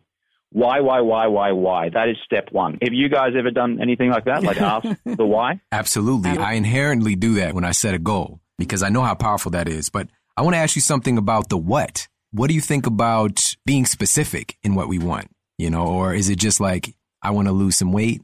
Or no, great question. It has to be specific. It has to be specific. So it's not enough to say, I want to lose weight. And you notice there we're saying, I want to lose weight. What we should be saying is, I want to get healthy. Right. I want to get fit. I want to get lean. I want to weigh this amount of pounds. So again, going back to the thing, I want to quit smoking. What do you think about? You think about smoking. It's like, I want to lose weight. Well, what do you think about? You're like, oh, I've got to lose the weight. I've got to lose the weight. Whereas if you say to yourself, I exercise 5 times a week, or I walk to the gym 3 times a week instead of drive, or I stay in the gym for 45 minutes and I don't cut corners, or I see it through right into the end. And just to come back to your initial question, Sean, about being specific, be really specific. So it's like, it might be, I lift 35-pound dumbbells in the gym 5 times, 10 times this week. And then the next week it's, I lift 37.5-pound dumbbells in the gym 5 times, 10 times next week. That's specific, rather than I go to the gym and work out. Mm-hmm. The more specific you are, the more laser focus you get. And the more laser focus you get, the more the universe delivers you exactly what you want. Has that worked for you, Sean? Absolutely. You know, that's really great how you clarified that. And again, it just goes back to the functioning of the human brain. You know, our reticular cortex, reticular activating system in our brain, literally, like, it's like a heat-seeking missile. Mm-hmm. You know, when you give it specific instructions, it filters out and focuses on that thing. But if it's very vague, and just kind of, that would be nice, then you're going to get a bunch of randomness. You'll see some of that thing you want, but you won't see it in clarity, and oftentimes we use the example of like, if you want a new car, there's a certain car you want, you'll start to see the car everywhere. Right. You know what I'm saying? And it wasn't that they made more of those cars. It's just that you weren't attuned to it. You weren't there to see the opportunity. And that's why it's so powerful to be specific. So thank you for clearing that up too. Yes. So what and why? So that's number one. Yeah. Well, number two is ask yourself how and what questions only. You've asked the question why. Step number two is ask yourself how and what. So that means, how am I going to achieve this goal? What can I do to make this happen? What can I be doing differently to make this happen? How would I approach this if I knew I could not fail? How will I make this happen? So for me, it was, how am I going to get this ESPN job? How will I convince the producer to give me an audition? How will I convince the producer to hire me on ESPN? And when I asked myself those questions and I sat down and just strategized for 15 minutes, I came up with like 12 great ways of doing it. Whereas if I just sitting around thinking, not really specifically asking myself how or what, maybe I would have come up with one or two options. But literally sit down and with a pen and paper, write down how and what you're going to do this. Now, when I quit alcohol, just to go back a little bit, I mentioned for 1 month, for 2 years in a row, I took 30 days off drinking. It was always in March. It was March, the month of March. I took 30 days off. And it was great. It was just an experiment. And then 4.5 years ago, I was in Austin, Texas at the South by Southwest Music Festival. And I went out on a Friday night and I had a couple of drinks. I didn't have a lot of drinks, just had a couple of drinks. And I woke up in the morning with a terrible hangover, really bad hangover. I don't know whether I was dehydrated or whether I drank something bad, but I was just hungover. And that next morning I said, you know what? I'm going to see if I can go 35 days without drinking. And so I did. I started and I got to 35 days and I went, wow, I just beat my record of 30 days. Mm-hmm. You know what? I wonder if I can go to 50 days. Wouldn't that be a nice round number? So I just kept going. I went to 50 days. And I got to 50 days and I went, wow, I've lost some weight around my tummy. My skin looks better. I'm drinking lots of water. I'm sleeping a lot better. And what I'd noticed is that my productivity and my work had gone up. And all of a sudden I was hanging around with a better quality of friend. Mm. It was extraordinary. Like, not that the friends I was hanging out with weren't good people. It's just they were all about going out and drinking heavily and partying. And all of a sudden I started getting into sort of deeper conversations with people. And sort of people with different interests other than going out and getting drunk on the weekends. And then I said, I wonder if I can get to 3 months. I got to 90 days. And I went, wow, this is amazing. I've lost 15 pounds. Right. Girls are like pretty impressed that I'm not drinking, rather than them like going, oh, you must be a reformed alcoholic. They're like, oh, I'm really impressed by your self-discipline. Right. I was like, great. I can quit drinking and still get girls. This is awesome. So I just kept going. I just kept going. I got to 6 months. I'll just see if I can go 6 months. Then I got to a year and I was back in South by Southwest, back in Austin, Texas. A year later, I went to a bar, ordered a Bud Light. I put it to my mouth and I was about to have my celebratory drink and I smelled it and it smelled great. It didn't smell terrible. It smelled great. And I was like, oh, I'd love to have this beer. But something stopped me and I just put it back down and I went, you know what? I'll just keep going. That was 4.5 years ago. Here I am today. I still haven't had a drink since then. Nice. Wow. So what would you say is the underlying strategy there? It sounds like it was more of like an incremental thing. You know? It was an incremental thing, but for me, it was, how am I going to get to 35 days? You know, initially, it was like, okay, it was 30 days was my record. How am I going to get to 35? And so for me, my how and my what was, on a Friday and Saturday night now, I'm not going to go out as much. And if I go out, I'm only going to drink water with some lime or a Diet Coke. Back then, I was drinking a lot of Diet Coke before I realized that I shouldn't be drinking diet soda. So for me, it was like, how and what am I going to do to get to 35 days? Okay, I'm not going to go out as much. And when I do go out, I'm only going to order water with lime or a Diet Coke. And that's it. It was also when I get invitations from friends to go out where there's lots of alcohol around and partying and eating pizza and all that kind of stuff, I'm going to politely decline more than I normally would. I'm also going to set myself a goal of going to bed at 11 or 12 o'clock on a Friday night and waking up and going for a run. I wasn't really going to the gym at this stage and going for a run. So I'd wake up at 7 in the morning and go for a run when there's no traffic on a Saturday morning and everyone's sort of still sleeping. And I'm like, this is amazing. And I started doing that. And all of a sudden, it was like I had the plan, I had my why, I had my plan, and then I just put it into action. Wow. That's the thing. You just said it right there, is that number two, how and what questions only. This makes it actionable. It makes it actionable. So we're not just like airy-fairy, you know, I'm just going to sit and I'm going to imagine my goal and, you know, a leprechaun is going to come along or, you know, I'm going to rub a magic lamp or something. It's not like that. This makes it actionable, and you can actually use your brain, use your mind's most highest capacity, which is to give you answers, you know, and specifically when you use like 12 ways that you can do it, you know, when asking this particular question. Maybe for somebody, it's how can I lose this 30 pounds in the next 6 months, you know, and then you can write down 12 specific ways of how you're going to do it, you know, and some of those things are going to work. Some might not, but it's just now you got some actionable stuff to employ. So powerful, man. That's incredible. That's right. Yeah. So I guess we can go to number 3. So number 3 is write down your plan of action and also know that it might change. Okay. So step 3 is write down your plan of action. So literally write it down on a piece of paper with a pen. Don't just type it out or stick it in your notepad or in your Evernote in your iPhone. Do it the old-fashioned way and grab a pen and write longhand on a legal pad or a notepad and write it down. What is your plan of action?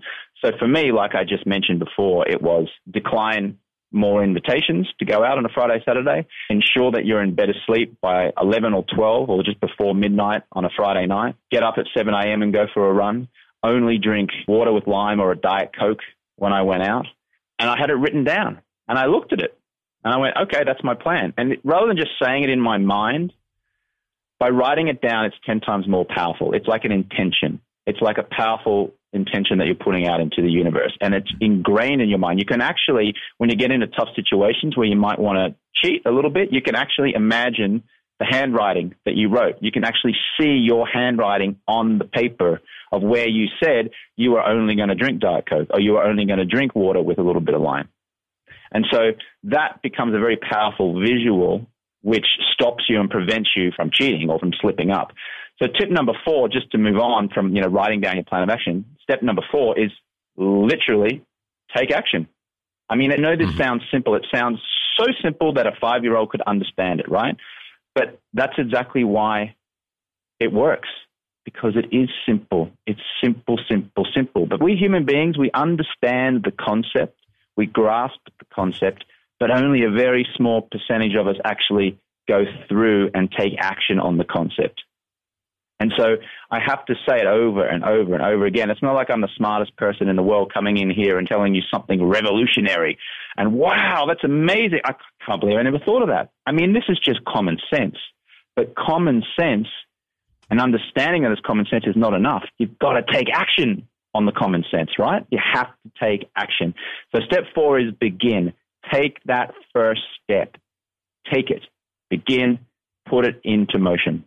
Super valuable stuff, man. That. Yes. Let's talk about number 4 again. You know, take action. Why do you feel so few people are actually taking action, even though they get these ideas and they want to accomplish things? Why are people not doing it? Well, it's because of fear. It's 4 letters, fear, F-E-A-R. It's fear of failure. It's fear of succeeding. Yes. Not many people think about that. I mean, I remember when I went to do my SportsCenter audition at ESPN, and when I sat down there behind the iconic SportsCenter desk, and there was a director in my ear, and there was a teleprompter, and there was a cameraman, and a light man, and producer, and I'd been dreaming about this for 20 years since I was a little kid. And I sat down there, and I had a panic attack 2 minutes before I was due to read the words in the teleprompter for my audition. And it was a fear of failing, and it was a fear of succeeding. Yes. So my fear of failing was, what happens if I mess this up? Right. If I mess this up, my 20-year dream is in tatters. My whole identity has been, one day I'm going to host a TV show. And I've been telling people I'm going to host a TV show. And if I then fail this audition, who am I? Like, that goal's dead. I'm a failure. And then the fear of success was, what happens if I actually nail this and I get the job and they put me on the TV, and then people realize that I'm actually not as good as I thought I was? Or I have to move out to Bristol, Connecticut, where ESPN is based. What happens if my friends, some of my friends who also want to be on TV, get jealous of me being on sports, and maybe I'll lose my friends? Maybe the success that I have will mean that I lose friends who aren't as driven as I am. Maybe the success fear all of a sudden becomes too much. Greg Norman, great Australian golfer, had a 6-shot lead going into the 1996 US Masters over the Brit, Nick Faldo, and he choked and blew a 6-shot lead, ended up losing by like 6 shots, something crazy. Greg Norman had a fear of success. You know, he was like the number one golfer for years, but he only ever won the British Open, never won a US major. He always had a fear of success. Mm-hmm. He didn't know what to do. What am I going to do if I succeed? Oh my God, I've never been here before. And so he would choke. And so a lot of people, they don't take step number 4, taking action. They don't take that first step because they're scared of failing and because they're scared of succeeding. Wow. So true, man. And for a lot of people, you know, if you're not proactive in being a greater version of yourself or living the life that you really want, you're just kind of sitting back like, man, if I had that, I would not be afraid to be successful. You know what I'm saying? But if you're proactive in doing that and creating that life, you bump up against that. And it's a very, very, very, very, very real thing, you know, because I know I've definitely seen that multiple times in my life. And what would happen is self-sabotage, you know, and it can become chronic. You know, you get to a certain level, then you do something to just kind of mess it up, you know. And one of the things that is very frequent, especially in the world of like managing a business and elevating your own business, is that we tend to, especially when it's entrepreneurial driven, like especially like what James does and what I do to package information and to help other people, we find something that works and then we stop doing it. You know what I'm saying? We find something that works and then we stop doing it, which is like this very strange animal that a lot of entrepreneurs will do. And what it is a form of fear of success. You're doing something right. Why would you not continue doing that thing? And it's just because, you know, unconsciously we're doing that to ourselves. It's like, well, no, this thing over here is more important. It's going to be even better. Reel it back in a little bit, buddy. You know, reel it in and focus on the thing that's actually working. You know, build yourself up. So that's my advice as far as that goes. James, you got anything to add or any tactic for somebody who's dealing with the fear of success to kind of get over that? Yeah, you know, it's a nice segue into step number 5 of this plan, which is when the obstacles come, and they will come, keep moving forward. You just have to keep moving forward. So the obstacles will come, okay? Now, the master of anything, of sport, of business, of relationships, the master has failed over and over and over and over again on the way to becoming the master, okay? This is the most important step. I mean, I coach women over at Date Top 10 Men with James on the podcast who are coming to me trying to find a guy, and they're very down about their relationships, or they go on dates with average guys and they're not happy with the guys. And so they go and sit at home and eat a tub of Ben & Jerry's ice cream and watch X Factor and say, I'll always be lonely, because they've gone out and they haven't had a successful date, or someone's broken up with them.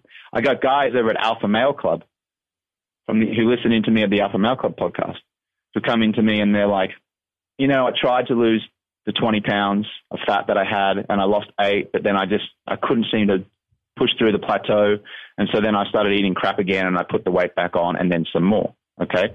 So, and then they just blow out and then they become fat again and unhappy. And it's just this constant cycle. The difference between the person who masters this and the person who doesn't is that the master expects the obstacles, the master expects the plateaus, and the master just keeps moving forward anyway. Okay, just keep moving forward. So just to give you a visual, when I did that audition and I had that panic attack at ESPN headquarters in Bristol, Connecticut, when I'm trying to be a sports center anchor, I failed that first audition. It was terrible. It was diabolical. It was like this. I looked into the teleprompter and I said, hello, I'm James Swanwick. Welcome to Sports Center. Lots to get through tonight. Now let's start with the NFL. I mean, it was wooden. It was flat. It was clumsy. The producer looked at the video an hour later and said, nah, it's clumsy. You're wooden. It's no good. And that was going to be the end of the story. But I said to him, will you please give me another shot? Can I just come back tomorrow and give it one last shot? And he said, all right, I'll give you one last shot. Come back tomorrow. Be here and we'll give you another go. So the next day I went in there and I sat down back in the studio and I was nervous again and I was starting to panic and I had another panic attack. Literally my leg is shaking. I'm starting to sweat. The back of my shirt is sticking to my back because, again, it's all on the line here. But you know what I said to myself? I said, just keep moving forward. Just keep moving forward. Just do it like you did it on the TV camera back in Brisbane, Australia with your brothers filming back in 1990, James. Just keep moving forward, keep moving forward, keep moving forward. And the second time I did my audition, it went like this. Good evening, everyone. Welcome to Sports Center. James Swanwick here alongside Anthony Howard, here to take you into the weekend. Let's start with the NFL. And it was 100 times better. Yes.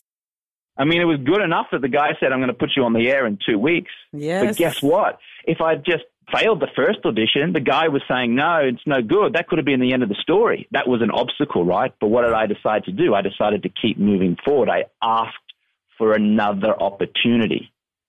And then he gave me another opportunity. And then the next time I kept moving forward. And even though I was just as scared the second time of success and of failure, because I kept moving forward, I did a good enough second audition to him put me on air 2 weeks later. In fact, if your listener wants to see me make my Sports Center debut, it's in that same article, jamesswanwick.com, How I Bluffed ESPN. You can actually see my debut performance that night. And there's a photo of me there just before I did my audition as well. So you got a nice visual there. So just to summarize that, step 5 really is when the obstacles come, and they will come, just keep moving forward and expect that you're going to stumble along the way. Expect it. And so when it does come, you just go, yeah, I expected this. Now I'm just going to keep going. Yes. Wow. I mean, that was like, again, night and day. I was totally engaged. I wanted to hear what you were going to say, you know, and that's so powerful, man. And I'm so glad that you said it, because it is so simple. Jade and I were just talking about this. Even though we're talking about upper level things, like a recent podcast, we're talking about genetics, you know, influencing our genetics through nutrigenetics, you know, eating certain foods to influence what our genetics are doing. It still boils down to the basics. It still boils down to simplicity. And for you bringing up the fact that absolutely the obstacle will come. Right. It's just how it is. It's the way the system's built. But just go on, go through it anyways. And again, I know this very intimately, you know, because there are times when you're in flow and everything is clicking. You could spend, you know, I spent like 2 years just like everything laying out. Then all of a sudden, just a series of this didn't work, that didn't work, that didn't work. And you can just go and put your tail between your legs, right, and walk off with your head down, or you can say, you know what, I'm going to keep moving. I'm going to make this happen. That's right. You know, you've got to have that attitude. You've got to have the audacity when you set out to do something, finish it. Yeah. Follow through. You know, so powerful, man. Thank you for sharing that. All right. Of course. Yeah. So James, one final question to kind of wrap things up. I like to ask my guests from time to time about your driving force, you know, like why are you doing what you're doing? And more so, what is the model that you're here to set with your life? You know, what example are you here to set with your life? Well, I want to be the best man that I can be, plain and simple. That means I want to be the best man I can be financially. It means I want to be the best man I can be in relationships. That means in just platonic relationships with women, in romantic relationships with women, how I relate to my family, how I relate to colleagues, business associates. I want to be as healthy as I can be. And I want what everyone wants. I want to be happy. I want to be as happy as I can be. So that's really my driving force. I just want to be the best version of me. Now, am I ever going to achieve the best version of me? No, I'm not. It's like a game of golf. You can't win. Like you can't hit a hole in one for 18 holes in a row. It's a physical impossibility. But it's the striving towards being the best version of you that is what life is all about. It's pushing yourself. It's enjoying the successes. It's overcoming the failures. You know, a lot of times things like this can sound very cliche ridden, right? You know, just keep pushing through and all that kind of stuff. Well, they're cliches for a reason, because they just happen to work. And so nothing has helped me more in my life than just pushing myself and saying, I want to be the best version, and not beating myself up when I fail, when I stumble. I mean, it's very hard. I am a human being. So sometimes I try to get something and it doesn't work out. Instinctively, I can feel my whole mindset and my body go into almost like a depression. My shoulders slump forward. I'm like looking down. I'm like, and I notice it. Before I didn't notice it. Before I was just like, oh, okay, I'm depressed and I didn't work it. I'm never going to amount to anything. But now I notice it. And now that I notice it, I go, because I'm always striving to be the best person that I can be, because then I surround myself with great people, now I've learned the tools to get out of this little funk that I'm in, to get out of this wave of depression that I'm in. What are the practical steps that I can do right now in this moment to get out of it and keep moving forward and still strive to be the best man that I can be? So I would just encourage your listener, whenever they get into a little funk like that, or they're depressed, or there's something in their life is not what it's supposed to be for them, use practical steps to get out. Just ask yourself those questions. You know, Why do you want to get out of it? How and what are you going to do? Write down your plan of action. Take the action, and then expect that you're probably going to feel this way again sometime. You're probably going to feel this way again because you're probably going to fail again. You're definitely going to fail again. But like Michael Jordan, the great basketball player, said in a famous Nike commercial back in the 90s, he said, "I've missed more than 9,000 shots in my career. I've lost almost 300 games. 26 times I've been trusted to take the game-winning shot and missed. I've failed over and over and over again in my life, and that is why I succeed." Powerful, man. Wow, James, thank you so much for sharing this. I got so much value out of this, and I'm pumped to go and write some goals and to put them in action. Okay, that was a pretty cool clip. I really like how he mentions the Michael Jordan commercial about how many shots that he had missed, and I really like that commercial. I remember it back in the day. I think I'll even throw it on the show notes for you guys to take a look at. But what did you think that I thought was the most powerful part of that clip? A few things to choose from, and I'll mention some of them. And again, I'll go back to that's why it's so cool to listen to these clips, because what I get out of, you may overlook, and vice versa. So it's just really cool to hear these different perspectives. But the thing that I thought was most important, well, first off, a couple other things, just some highlights. I really like how when he talked about smoking, it kind of clicked for him when he said, instead of stop smoking, he had that saying, well, I want to breathe healthy air. That's what I do. I only breathe fresh, healthy air. And that sort of clicked for him. I'm also a big fan of that question, what would you do if you knew you couldn't fail? Or how would you do it if you know you couldn't fail? Questions like that are really, really good ways to figure out what you want to do and what you want to be, things like that. But the biggest thing for me, and I don't know, I think this is absolutely huge. So this James Swanwick guy, he's got 5 steps for achieving goals, and his 5th step is just really, really huge to me. And it's true masters and true champions expect obstacles and plateaus. So let me repeat that. A true champion, a true master expects obstacles and plateaus. That's just part of the game. That's part of life. There's always setbacks. When you're pursuing your dreams and your goals, it's never like a skyrocket stock chart up, right? There's always up and down, and hopefully the overall progression is steadily up, but it's usually one of those 2 steps forward, 1 step back, 2 steps forward, 1 step back. And what happens is people take the 2 steps forward and they're all excited, but then they take that 1 step back and they get really, really discouraged to the point where they just give up and quit.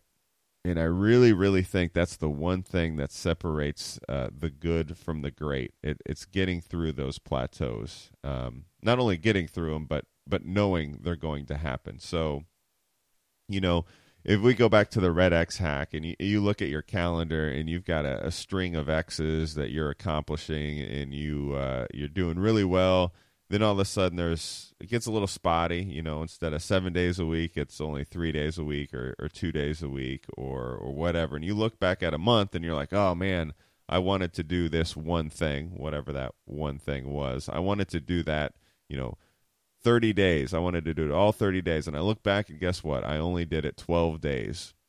And the natural inclination is to look and say, man, I wanted to do 30, but I only did 12, so I'm a failure. What's the point? I'm going to quit. And what people fail to realize is that those 12 times you exercised, those 12 times you got up in the morning, those 12 times you did whatever goal you had, whatever thing, whatever habit you were trying to create, that's 12 more times than 0, which is what you were doing before. So instead of looking like, oh, I wanted to hit this marker and I fell so short of where I wanted to be, just look back. I mean, you don't have to look back that far, but when you look back, just like, man, this is the most I've done in 2 years and 5 years ever. This is more than I've ever done. And take encouragement in that and just keep going, because you will plateau, and you just got to fight through that. Whether it's a diet and you're trying to eat certain foods and you're doing really well, and then all of a sudden you have one bad meal, and that leads into one bad day, and that leads into one bad weekend of eating, and then all of a sudden you just quit. That's really, really typical. So if you can anticipate things like that happening and just fight through it, that's the only concept I want you guys to really, really grab onto, because it will happen. It's coming. You're going to get punched in the mouth. Get back up and start fighting. All right, so now we're going to play the final clip of the show. This is a long clip, but I think you will enjoy it. This is the School of Greatness podcast again, except this time it is an interview, and it's an interview with a best-selling author named Michael Hyatt. So I think you'll get a lot out of this. So take a look, and we'll just compare what this guy has to say versus some of the other guys we've already heard. So let's check it out. Welcome back, everyone, to the School of Greatness podcast. Very excited about today's guest. His name is Mr. Michael Hyatt. How are you doing, Michael? I'm doing great, Lewis. Thanks for having me on. Of course, yeah. We connected a few years ago at actually I think through Stu, potentially. It was at Inc. We did like an Inc. mastermind at their like headquarters or something in New York City. And it's been fun watching you and connecting with you ever since, and being a support of all the things you do. So I'm excited to have you on and talk about what you're up to right now. Well, thank you so much. I enjoyed getting acquainted with you at that same mastermind. That was a lot of fun. I took a lot away from that session. Yeah. And I want to talk about actually masterminds at some point here, but I want to talk about, we're getting ready for the new year, and a lot of people, this is when they reassess their visions, their dreams, where they're at, what they want. You've got a program that's actually called 5 Days to Your Best Year Ever. And I want to talk about, so many of us go through setting goals every year, whether it be their health or their relationships, or, a lot of relationships either break up or they actually, get married. They like take action around the holidays, it seems like. And why is it that so many of us, I've got a lot of questions for you here, but this one's the first one off the top of my head. Why is it that so many of us it's so challenging to stay consistent with what our vision is at the beginning of the year throughout the very end? Why is that so challenging for us? Yeah, I think a couple of reasons, Lewis. I think that, first of all, we probably don't have a disciplined process for doing it. Nobody really taught us how to set goals. Maybe we picked it up from a few books here and there, or a podcast here and there.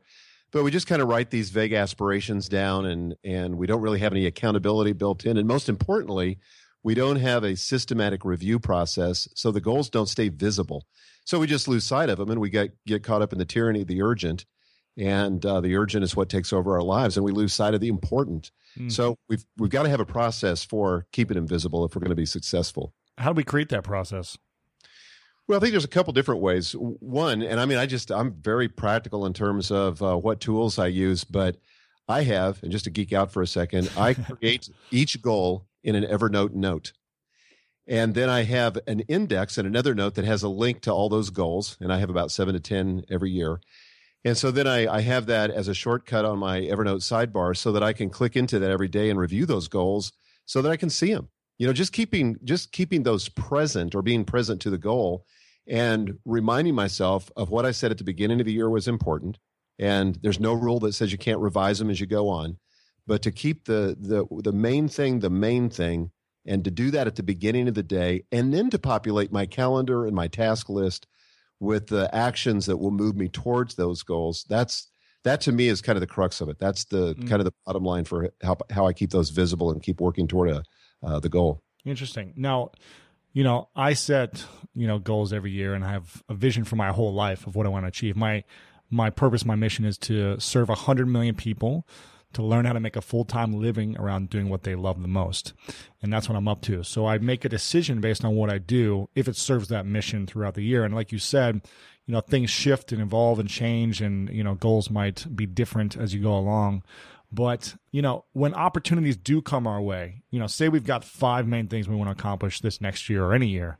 And when new opportunities come our way that could actually accelerate our purpose or our mission or our vision, what do we do then when it's like, okay, well, now I've got these new opportunities and always some opportunity coming my way. And the more successful I become, there's more opportunity. So how do we stay on track and know when to shift our goals?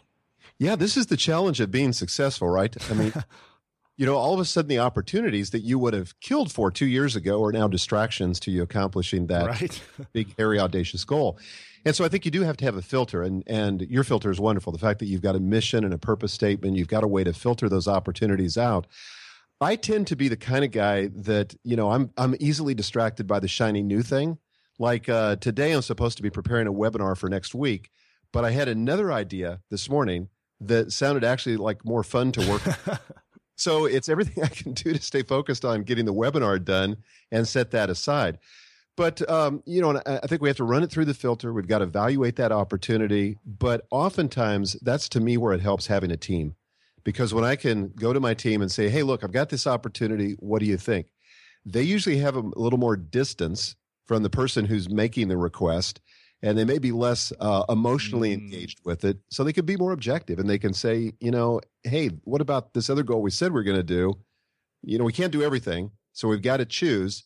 So what's the most important goal now? I like that. And why is this time of year, New Year's, the beginning of the year, the best time to make these new goals? Why don't people just do it every month and stay consistent throughout the year? Why now? Yeah, I think this is kind of a natural time. I mean, certainly you can do it throughout the year, but I think there are at least 3 reasons why this is the best time of year to make that kind of significant change. And it's because the holidays are just a natural time when we refocus on faith and family and the things that are more the ultimate values, the bigger story that we so often lose in the midst of our little stories during the year. So it's a natural time to reflect on what's gone on previously and to see, did we accomplish what we wanted to achieve? And, what were those magic moments in this last year and what do they mean and all that? Then I think once we get kind of past the holidays and now we're into New Year's, it's just a natural time when we start thinking about the future. It's a natural time to plan because for us right now, 2015 is a white canvas. We may have a few things on the calendar. We may have some commitments that we've made, but it's still a white canvas that we can paint on.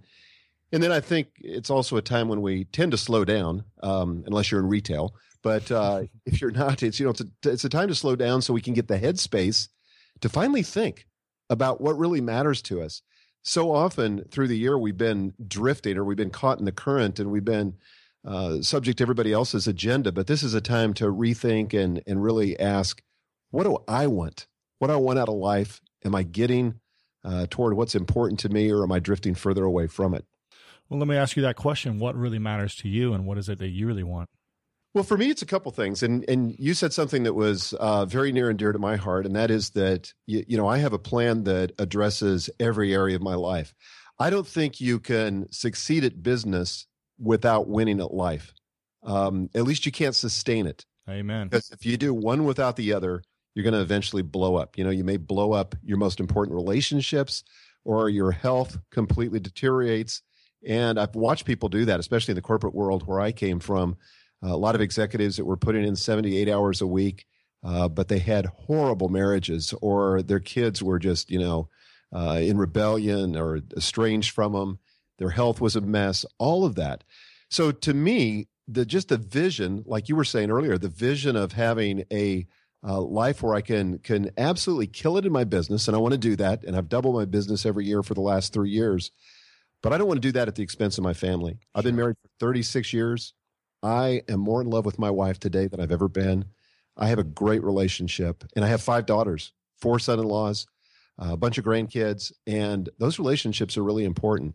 So I'm not going to drift to great relationships. I've got to have intention, be deliberate, set goals, and make sure that each of those areas is getting the attention it deserves. Wow. Now, I want to ask you a personal question about this because you got 5 daughters, right? 5 daughters, yeah. That's amazing. A lot of history. And 5 grandsons, right? And yeah. 3 granddaughters. So you've been around, you've experienced a little bit of life here.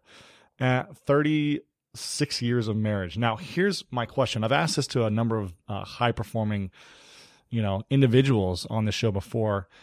Do you believe it's possible Well, I think I know your answer, but do you believe it's possible to have such a massive vision in the world that's like huge, right?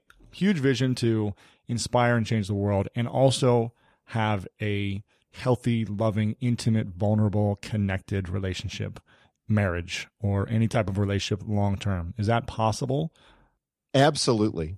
But I think it takes huge awareness, self-awareness, Yeah. huge emotional intelligence, and the ability to be corrected, to stay humble and be corrected. I mean, I cannot tell you how many times my wife has sat me down in our den and said with love but concern, look, your life is out of balance.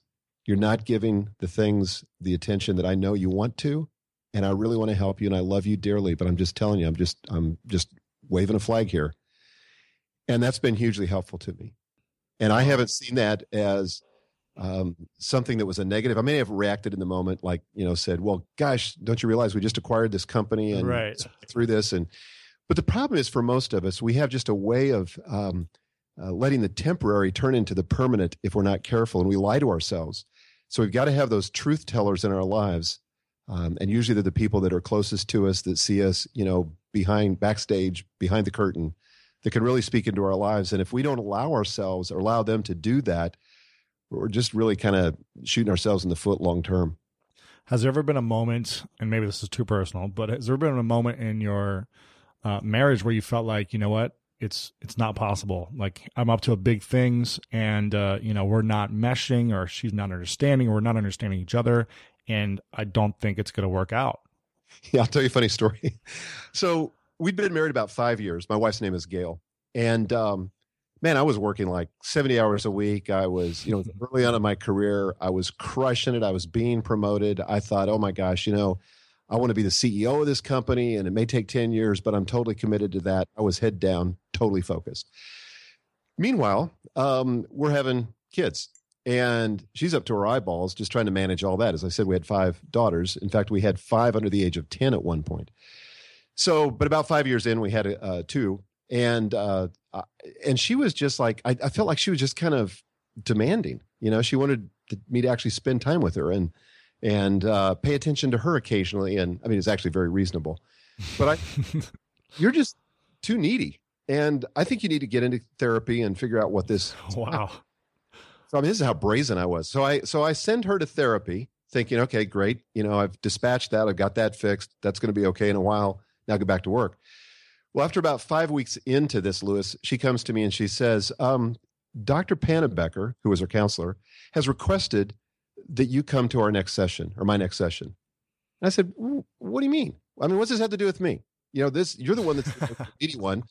And what do I need to come for? So I go to this counseling session. And honestly, I was really nervous because I was scared that I was about to be outed. Wow. And that's exactly what happened. Right, sure. So he says to me, he makes the initial casual conversation, and then he says to me, so Michael, why do you think it is that you're so driven? So, I mean, honestly, I teared up, and I didn't know. And honestly, that began a quest for me that took about 20 years to answer that question. Wow. And I feel like I'm peeling the onion back. I get new information on it all the time, but I don't want to live my life being either drifting or being driven.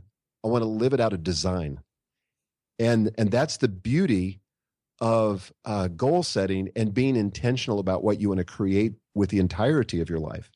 But that was the beginning of really, I think, rescuing our relationship from what would have ended in a divorce, because if I would have been my wife in that situation, I wouldn't put up with that for a minute. She was patient and worked with me. And I think over time I've gotten better, and having a lot of kids has helped, but boy, it almost came off the rails. Wow. Interesting. That's pretty incredible. I didn't know that. So what was that thing that you discovered over 20 years why you were so driven? Yeah. Okay. So this gets really personal. But I'm going to answer the question. I never talked about this publicly until I spoke at the World Domination Summit this last summer. And the reason for it was that I grew up in a home with an alcoholic father. And I'm not saying it was his fault, but I'm just giving you the context. And what happened to me in that context was that there were a couple of times when I found my dad just passed out, picked him up off the sidewalk, drug him into the house. And one time in particular, I laid him on the sofa, and I was just kind of disgusted by the whole thing, very frustrated, very angry. And I just made this silent vow deep in my heart. It was an unconscious vow, but I said, I will never be like that. And that became the driving force of my life for decades, where I just said, I was going to be in control. I was going to have money. I was going to be successful. I was not going to be at the mercy of alcohol or anything else. Funny thing about it was I was drinking and doing things myself, but for some reason it was okay for me, but it wasn't okay for my dad. But it really unleashed some negative things in my life that took me years to work out. Interesting. Thanks for sharing that. Right. That brings up something for me about the secret to happiness and goal setting. I was, I always want to achieve a lot of things, right? In my whole childhood, I wanted to achieve my dreams of being a professional athlete and an All-American athlete. And I thought, I want to be the best that I can be. And that's like the highest mark. And I remember I achieved my goal. I was all-state in a couple of sports, and then I was an All-American my senior year in a couple of sports. And I remember the moment when I heard the news that I was an All-American, I was like happy for maybe 30 seconds, and then I was miserable and depressed, and I was like, felt really lonely and resentful. Mm-hmm. Now, I'm curious to know what your answer is to the secret of happiness when it comes to goals and happiness being connected. Well, I used to think, and it sounds like you did too, that it was the achievement of the goal that would give me the happiness. Mm-hmm. Buying that amazing dream home or that really cool car or marrying the right significant other or whatever it is. It's different for everybody. Building a business, achieving a financial goal, whatever it is. But what I've discovered is that it's really the pursuit of a meaningful goal is where the happiness is. It's not in the destination, it's in the journey. Mm-hmm. And so when I achieve something that's significant, I know there's going to be a letdown. I mean, I rejoice in it for a couple minutes and high five everybody. And it's really important to my team that I recognize that. But honestly, if I don't quickly reframe and get fixed on the next mountain that I'm going to climb, I'm going to be discouraged. I'm going to be sad. It's not going to be fulfilling because, again, it's in the journey towards something that I find meaning. And I think that's because it's not the achievement of the goal that's important. It's just that when we set big goals, we have to change and we have to become something other than what we are right now. Mm.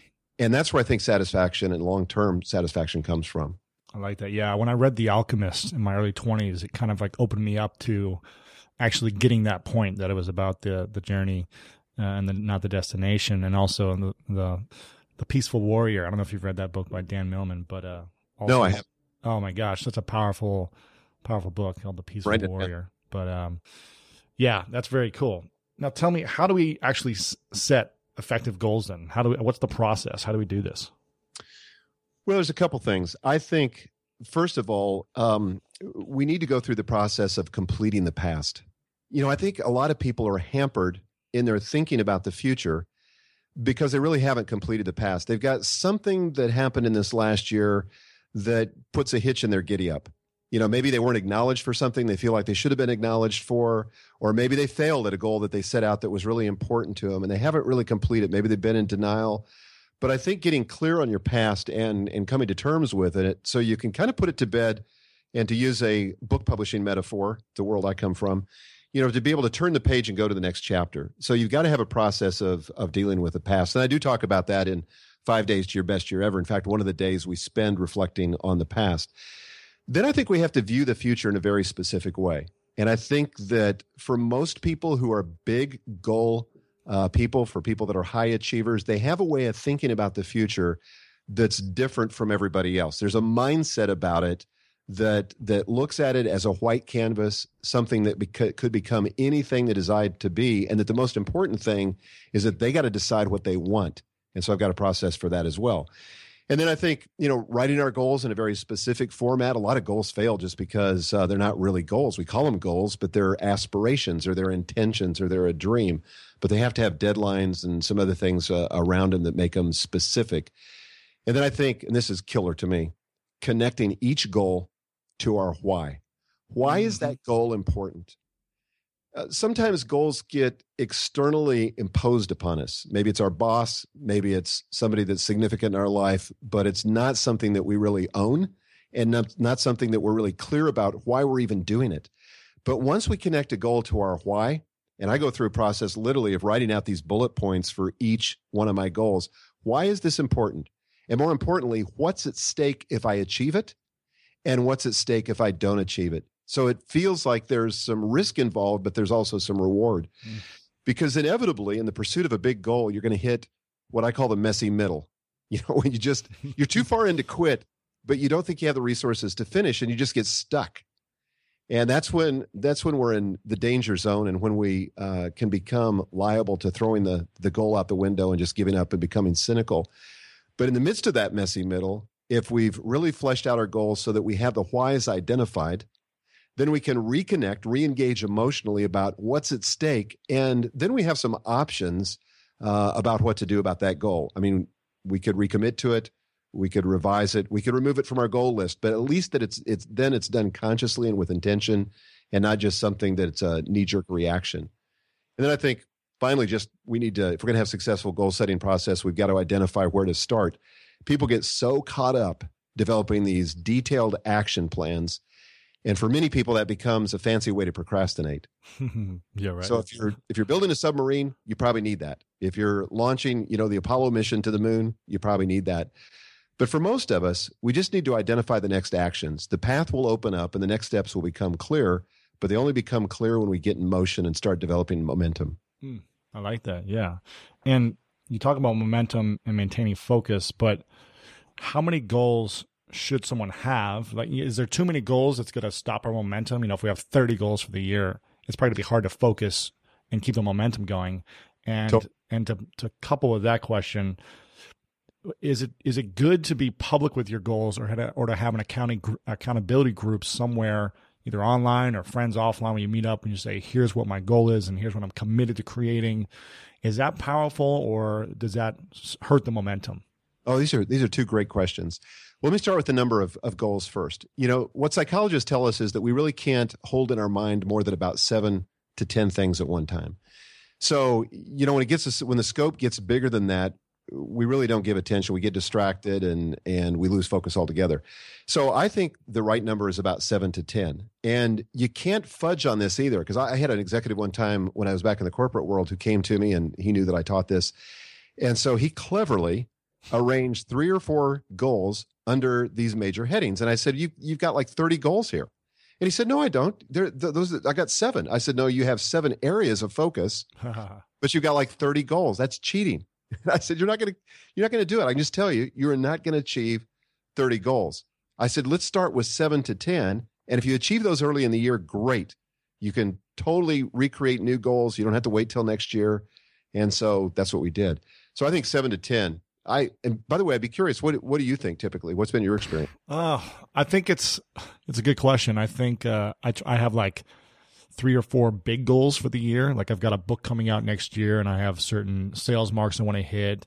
I'm launching a magazine, and I've got numbers that I want to hit for my podcast. So I've kind of got like these bigger goals, and then I've got a few products that I want to launch that I have goals with as like things to launch. But I think having like 3 to 5 kind of bigger goals, and then maybe like 3 to 4 things that follow along with it, because there's only so much time to have. There's like all this time in the pipeline, right? We have like a big goal, but then there's like back and forth time. There's waiting time. So I think you got to have some other things to go with it to support those bigger goals along your main mission in life. And at least that's what I think. But I think that's right.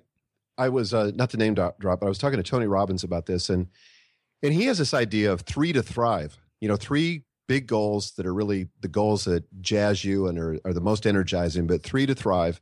And then he has 12 to triumph. So, it's still kind of in the range. And then we were talking about Chalene Johnson before we got on this podcast. And Chalene has that concept of a push goal. And I love this idea where there's one goal out of all of them, whether it's 7 or 10 or 12. And again, for me, it's 7 to 10, but to pick that one goal that if you could achieve it, it would make every other goal on your list easier to accomplish. And it's like a big domino. What's the one goal here that if I pushed it over, the others would topple more easily. So I think that's a good concept too. But back to your whether you go public or not, this has been a controversy kind of in the goal setting community. I used to go super public, like I would blog my goals. And, it was great because people connected with me being vulnerable and, kind of hanging it out there. But then I heard this TED presentation. I don't know if you've heard this one by Derek Silvers, where he talks about accountability and sharing goals. Yep. And he says the problem with that is that psychologically you get the same satisfaction from telling the goal as if you had achieved it. Your brain doesn't know the difference, so then you back off the goal. But here's what I think is the right perspective. I think kind of both of those are extremes.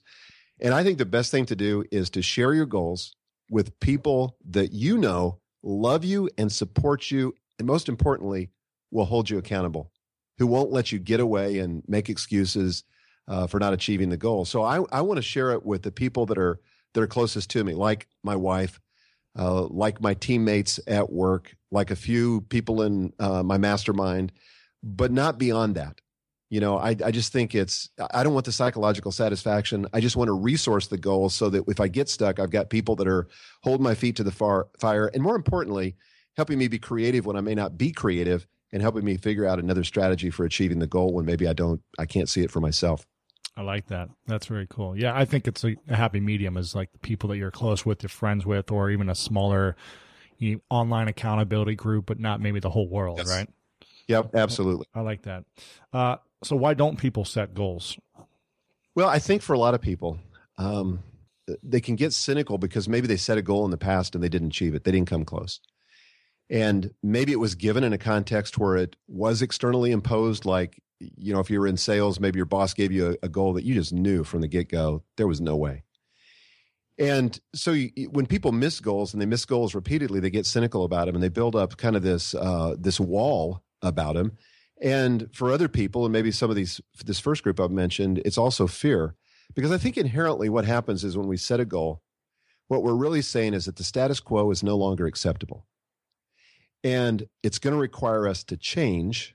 Something's got to happen to us if we're going to achieve this next year. Mm-hmm. Like I have a goal, again, and not everybody can do this, depends on the scale of your business, but my goal for this next year is I want to double my business again. Mm-hmm.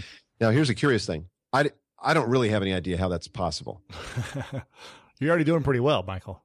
Well, I mean, but here's why I'm setting that. It's not because the money's important. It's not because, of course, the impact's important. I want to, touch more people. But I know that something's going to have to show up in me. I'm going to have to learn how to do this business that I'm running right now in a different way that I'm doing it now in order to achieve that goal. Right. So there's something about that. And believe me, I feel fear.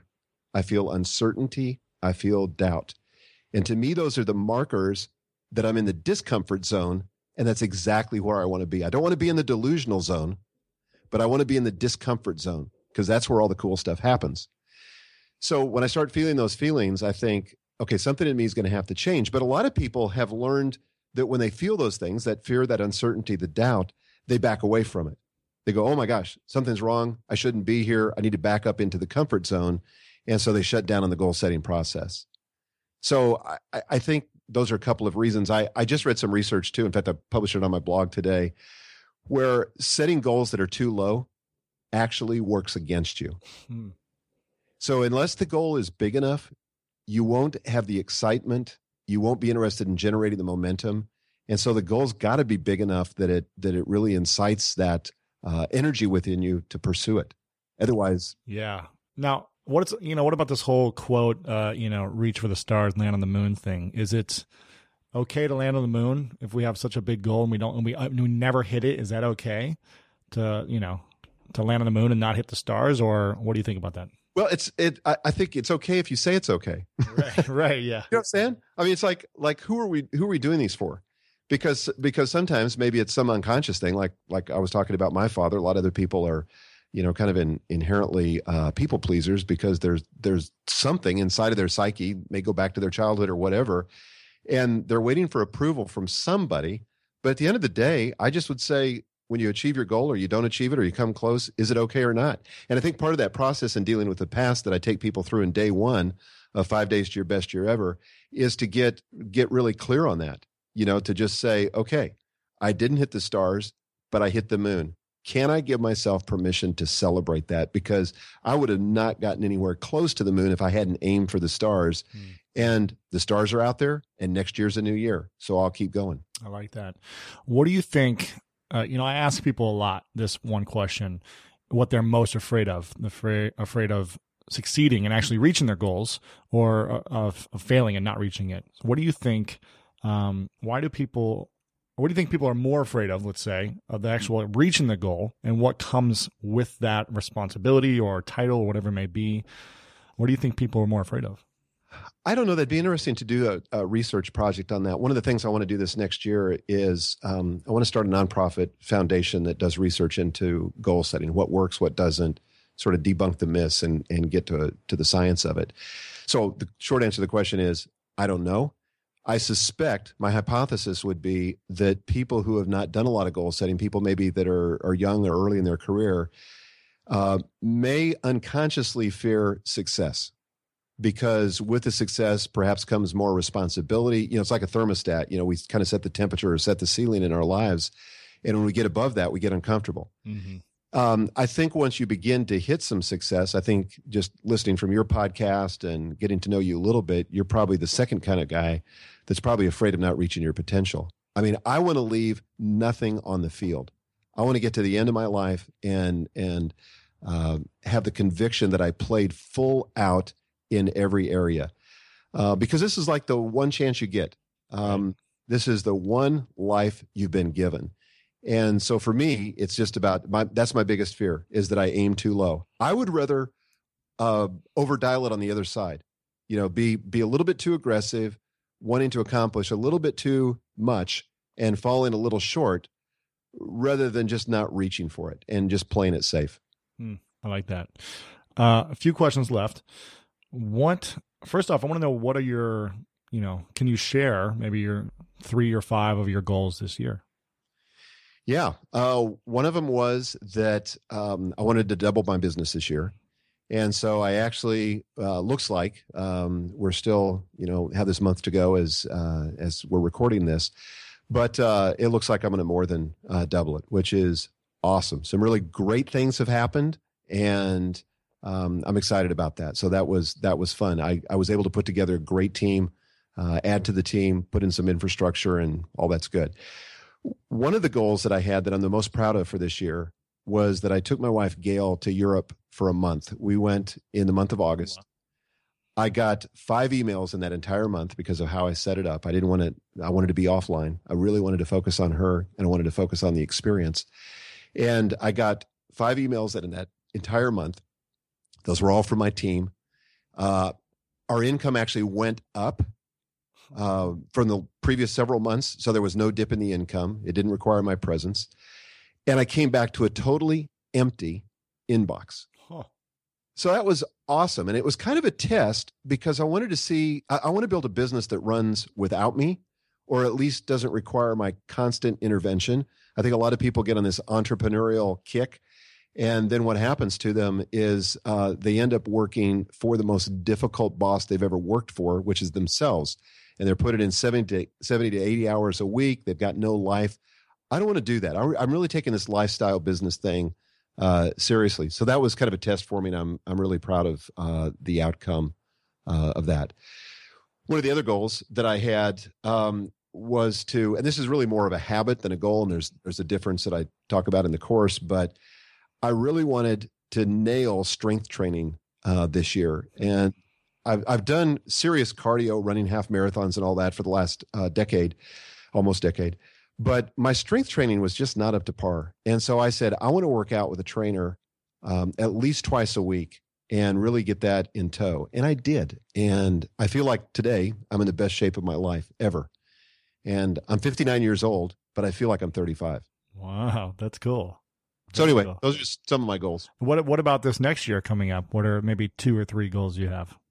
Yeah, well, I'm still framing those up, but for sure I want to double my business again, just for the reasons I shared earlier. Mm-hmm. I've got a new book also. Now, I had on my list that I wanted it to hit the New York Times list this next year in 2015, but we're looking at delaying it until 2016.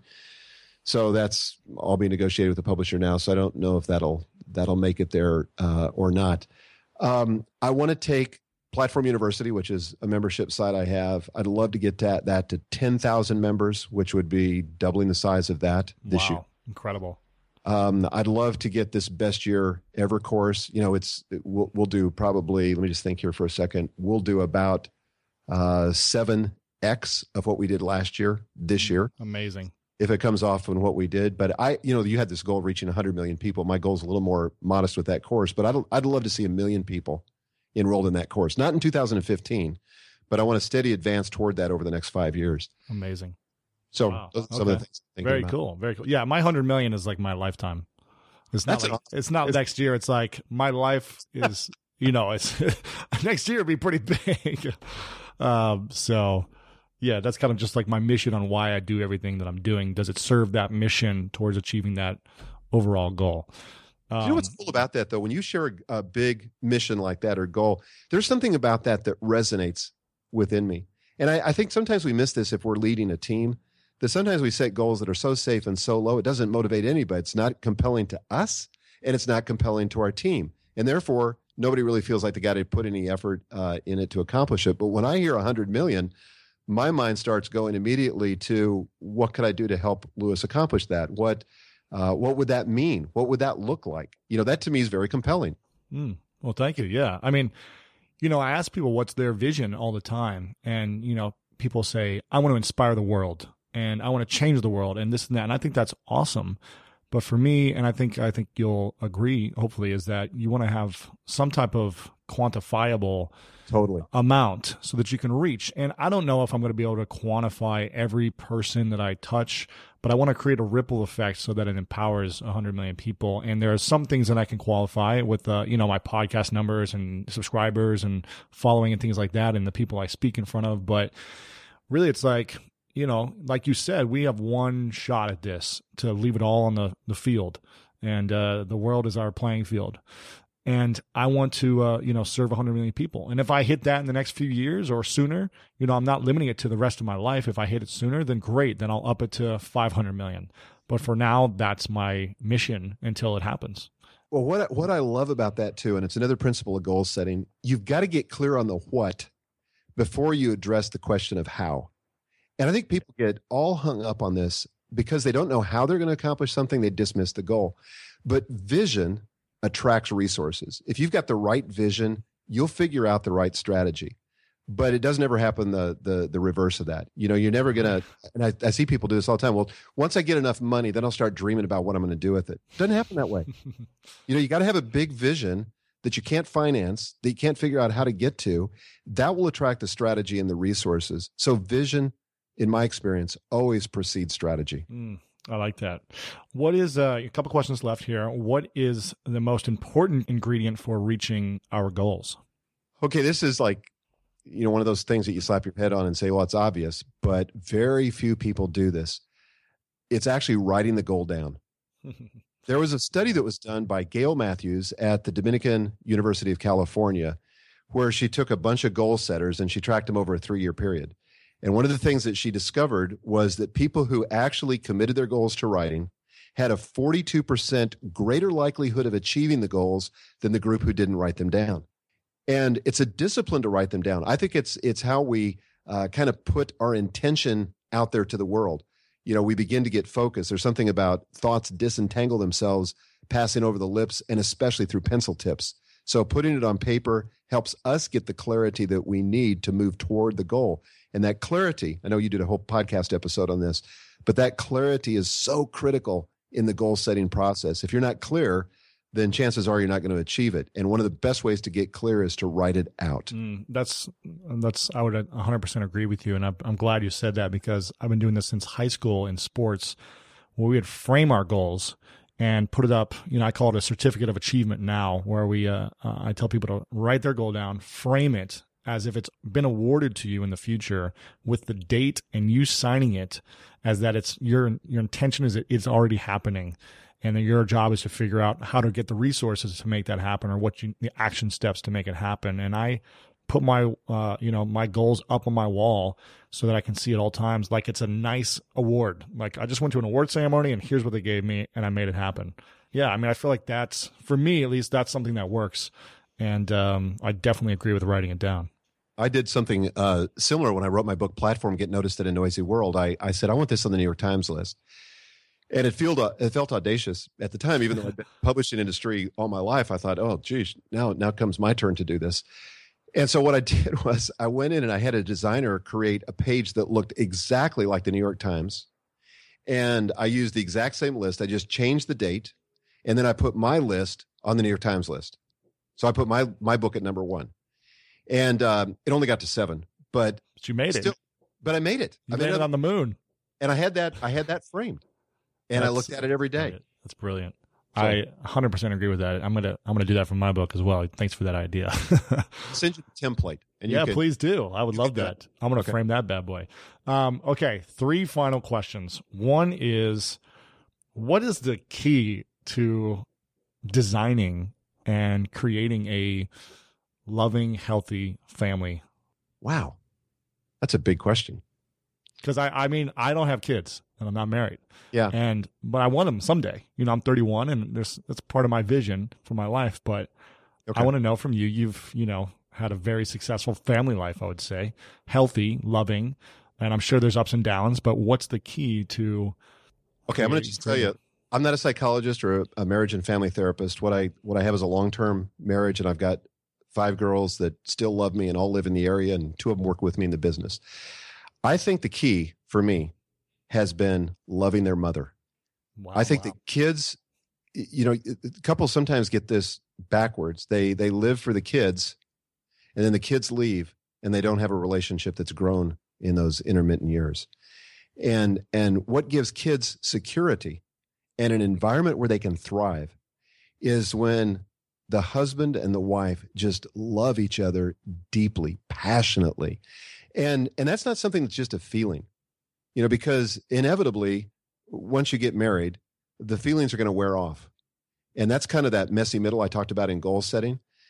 And so love is a verb, it's not an adjective. It's something you do, not something you feel first. Your feelings will follow the doing.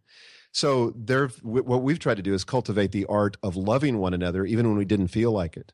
And then the feelings would follow. And believe me, we've had fights, and I shared some of the stuff earlier in the episode, but that consistently has been the thing that I think has framed our relationship with one another, is that we just continue to pursue one another and continue to love one another well.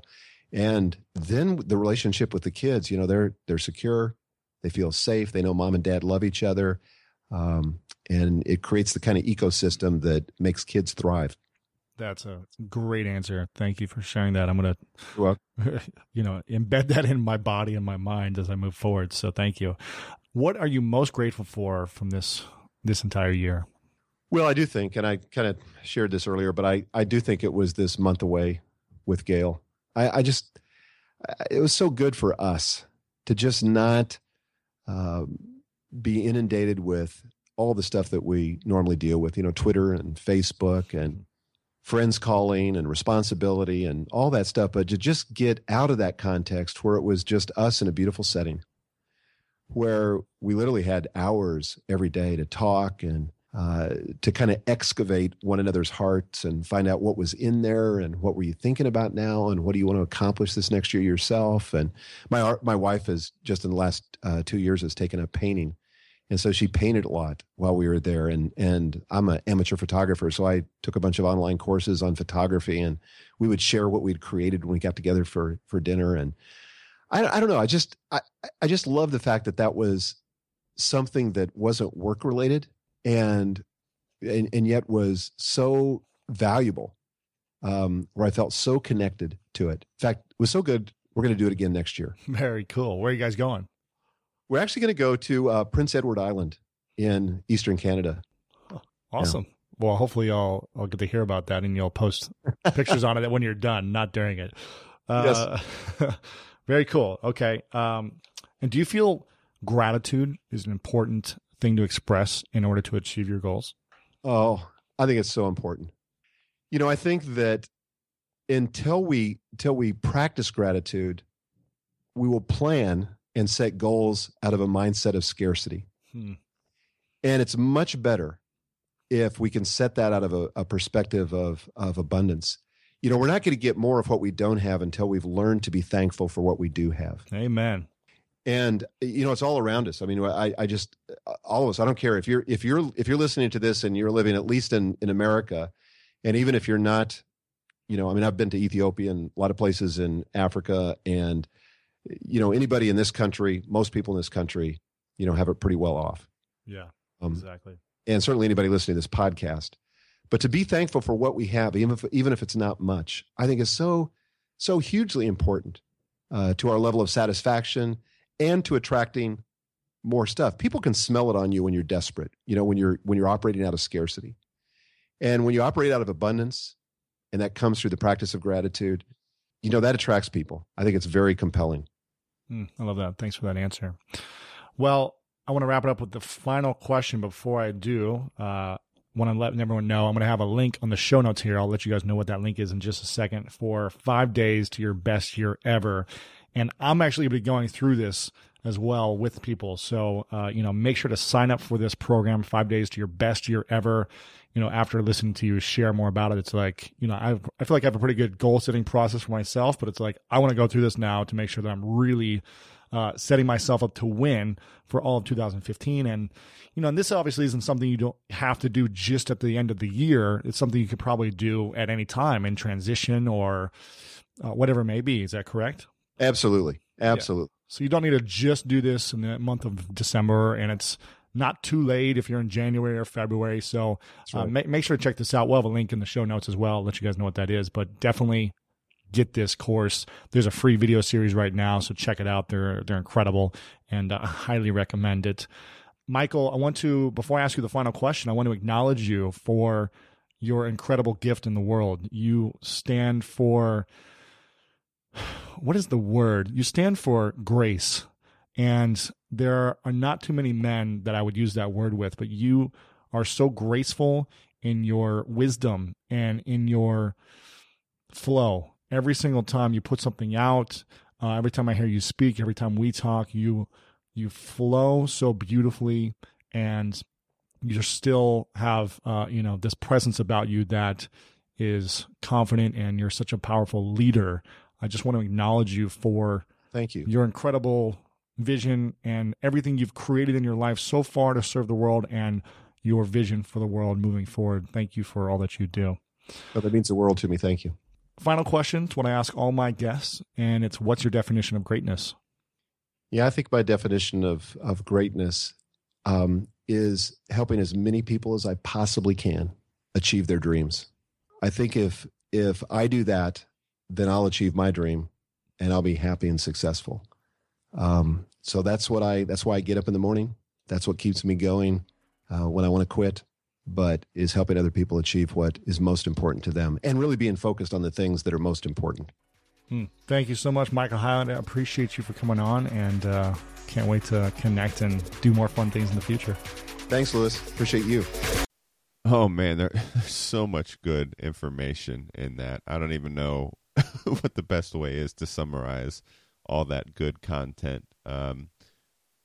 Just one quick thing that I just thought was interesting and tied into something else we talked about a few episodes back. It was counterfactuals. So it was interesting to me how he mentioned that his father was an alcoholic, and that was one of the reasons that he succeeded.